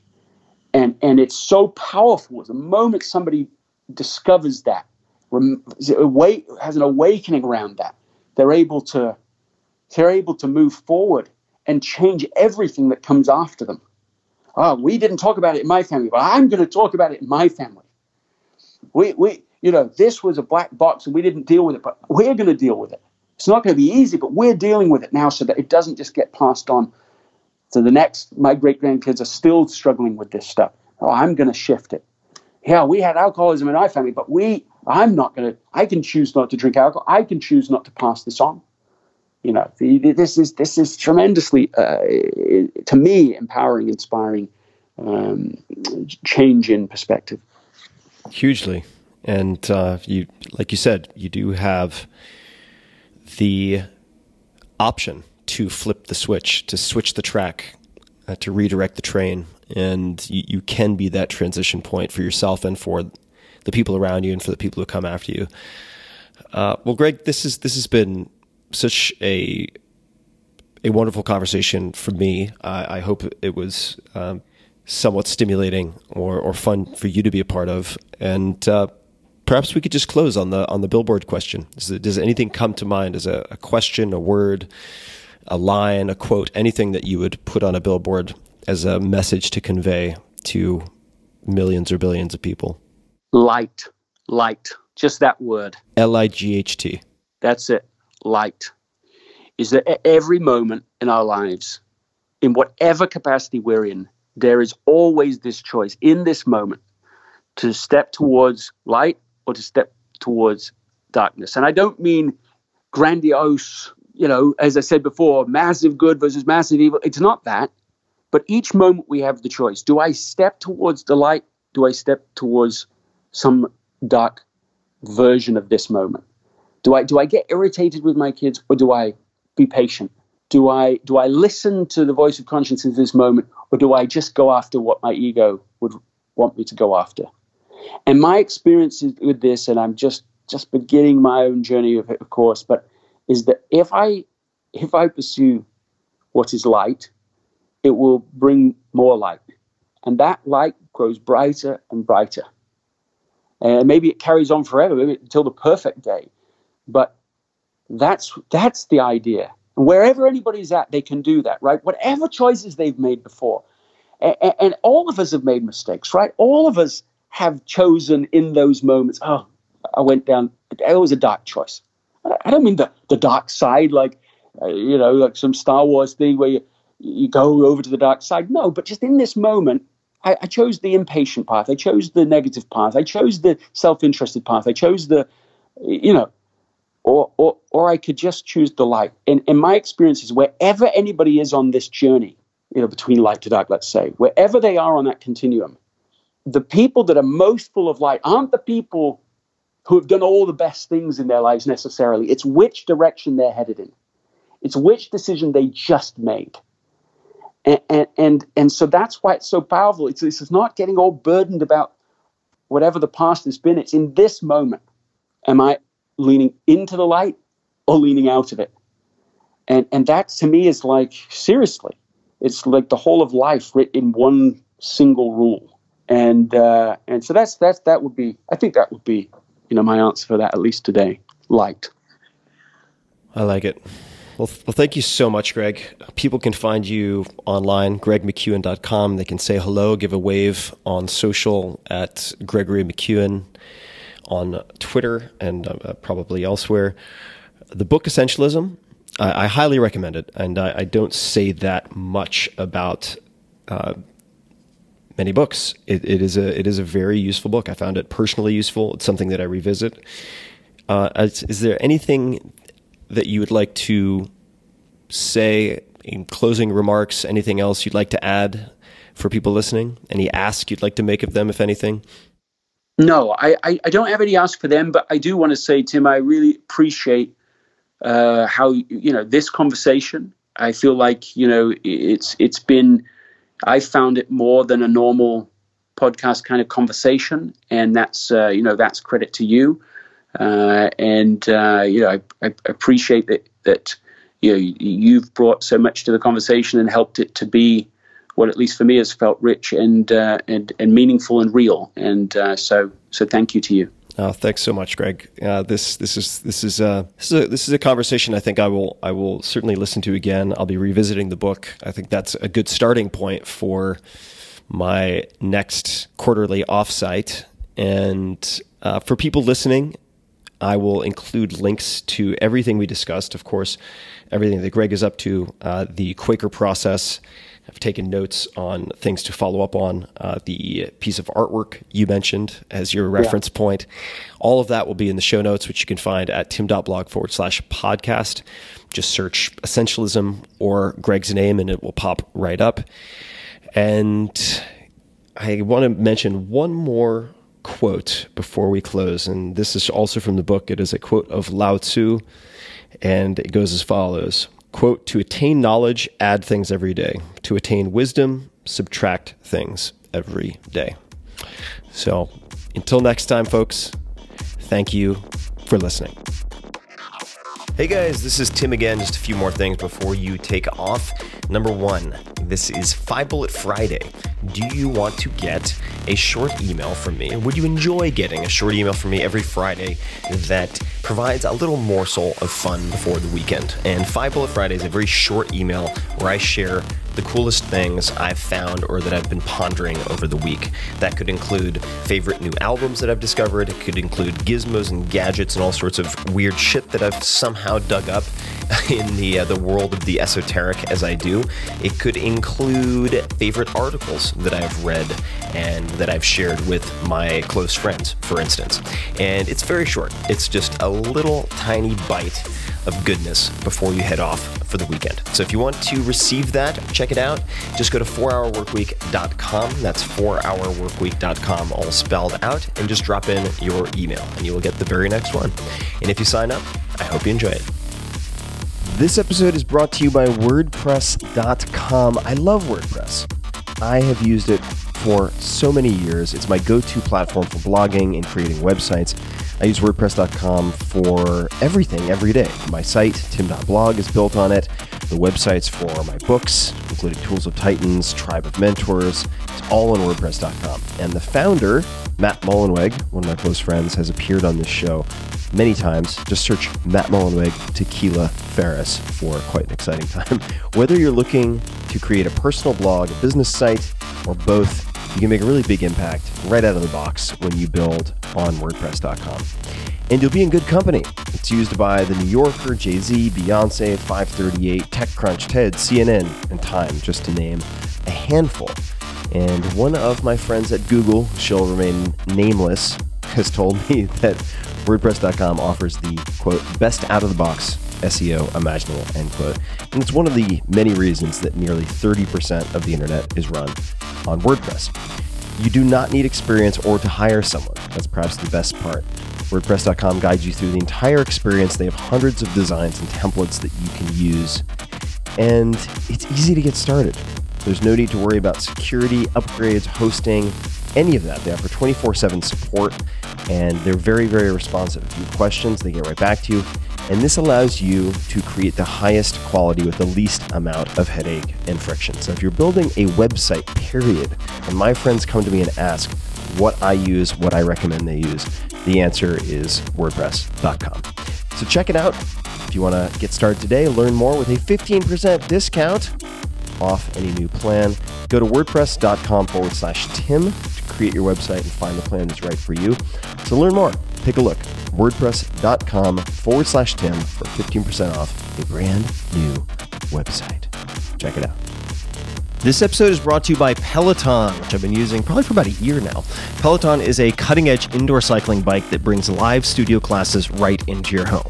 You can also do on-demand, which is what I do. We'll come back to that. So you don't have to worry about fitting classes into a busy schedule or making it to a studio or gym with a hectic or unpredictable commute. I, for instance, have a Peloton bike right in my master bedroom at home, and it's one of the first things I do many mornings. I wake up, I meditate for a bit, then I knock out a short 20-minute ride in my undies. Hard to do that at the gym. Take a shower, and I'm in higher gear for the rest of the day. It's really convenient and has become something that I look forward to. So you have a lot of options. For one, if you like, you can ride live with thousands of other riders across the country on an interactive leaderboard to keep you motivated. There are also up to 14 new classes added every day with more than 8,000 classes on demand, and you can pick based on length, 45 minutes, 20 minutes, whatever, music, hip hop, rock and roll, or say low impact versus high intensity or interval. You can pick the class structure and style that works for you. And in my case, I quite like Matt Wilpers, and I tend to do on demand and listen to a lot of and watch many of the same classes over and over, but I'm kind of promiscuous and also enjoy classes from a lot of the other instructors. They have, Peloton, an amazing roster of incredible instructors in New York City with a whole range of styles and personalities, so you can find what you're in the mood for. You also get real-time metrics that you can use to track your performance over time, and that will help, I would say, catalyze you to beat your personal best. Now that all sounds good, right? Gamification, yada, yada, yada. I didn't think that it would work for me or in any way incentivize me, but they really 100% hit the nail on the head. I was very, very impressed with how motivating it was, and it worked tremendously to keep me pushing. Which quite honestly takes a fair amount. I can get quite lazy, particularly with anything that edges on endurance, which is kind of more than 5 reps of anything for me. So check it out. Discover this cutting-edge indoor cycling bike that brings the studio experience right to your home. Peloton is offering listeners of this podcast a limited-time offer. Go to onepeloton.com. That's O-N-E, Peloton, Peloton.com, and enter the code TIM, all caps, at checkout and get $100 off of accessories with your Peloton bike purchase. So get a great workout at home anytime you want. Check it out. Go to onepeloton.com and use the code TIM to get started.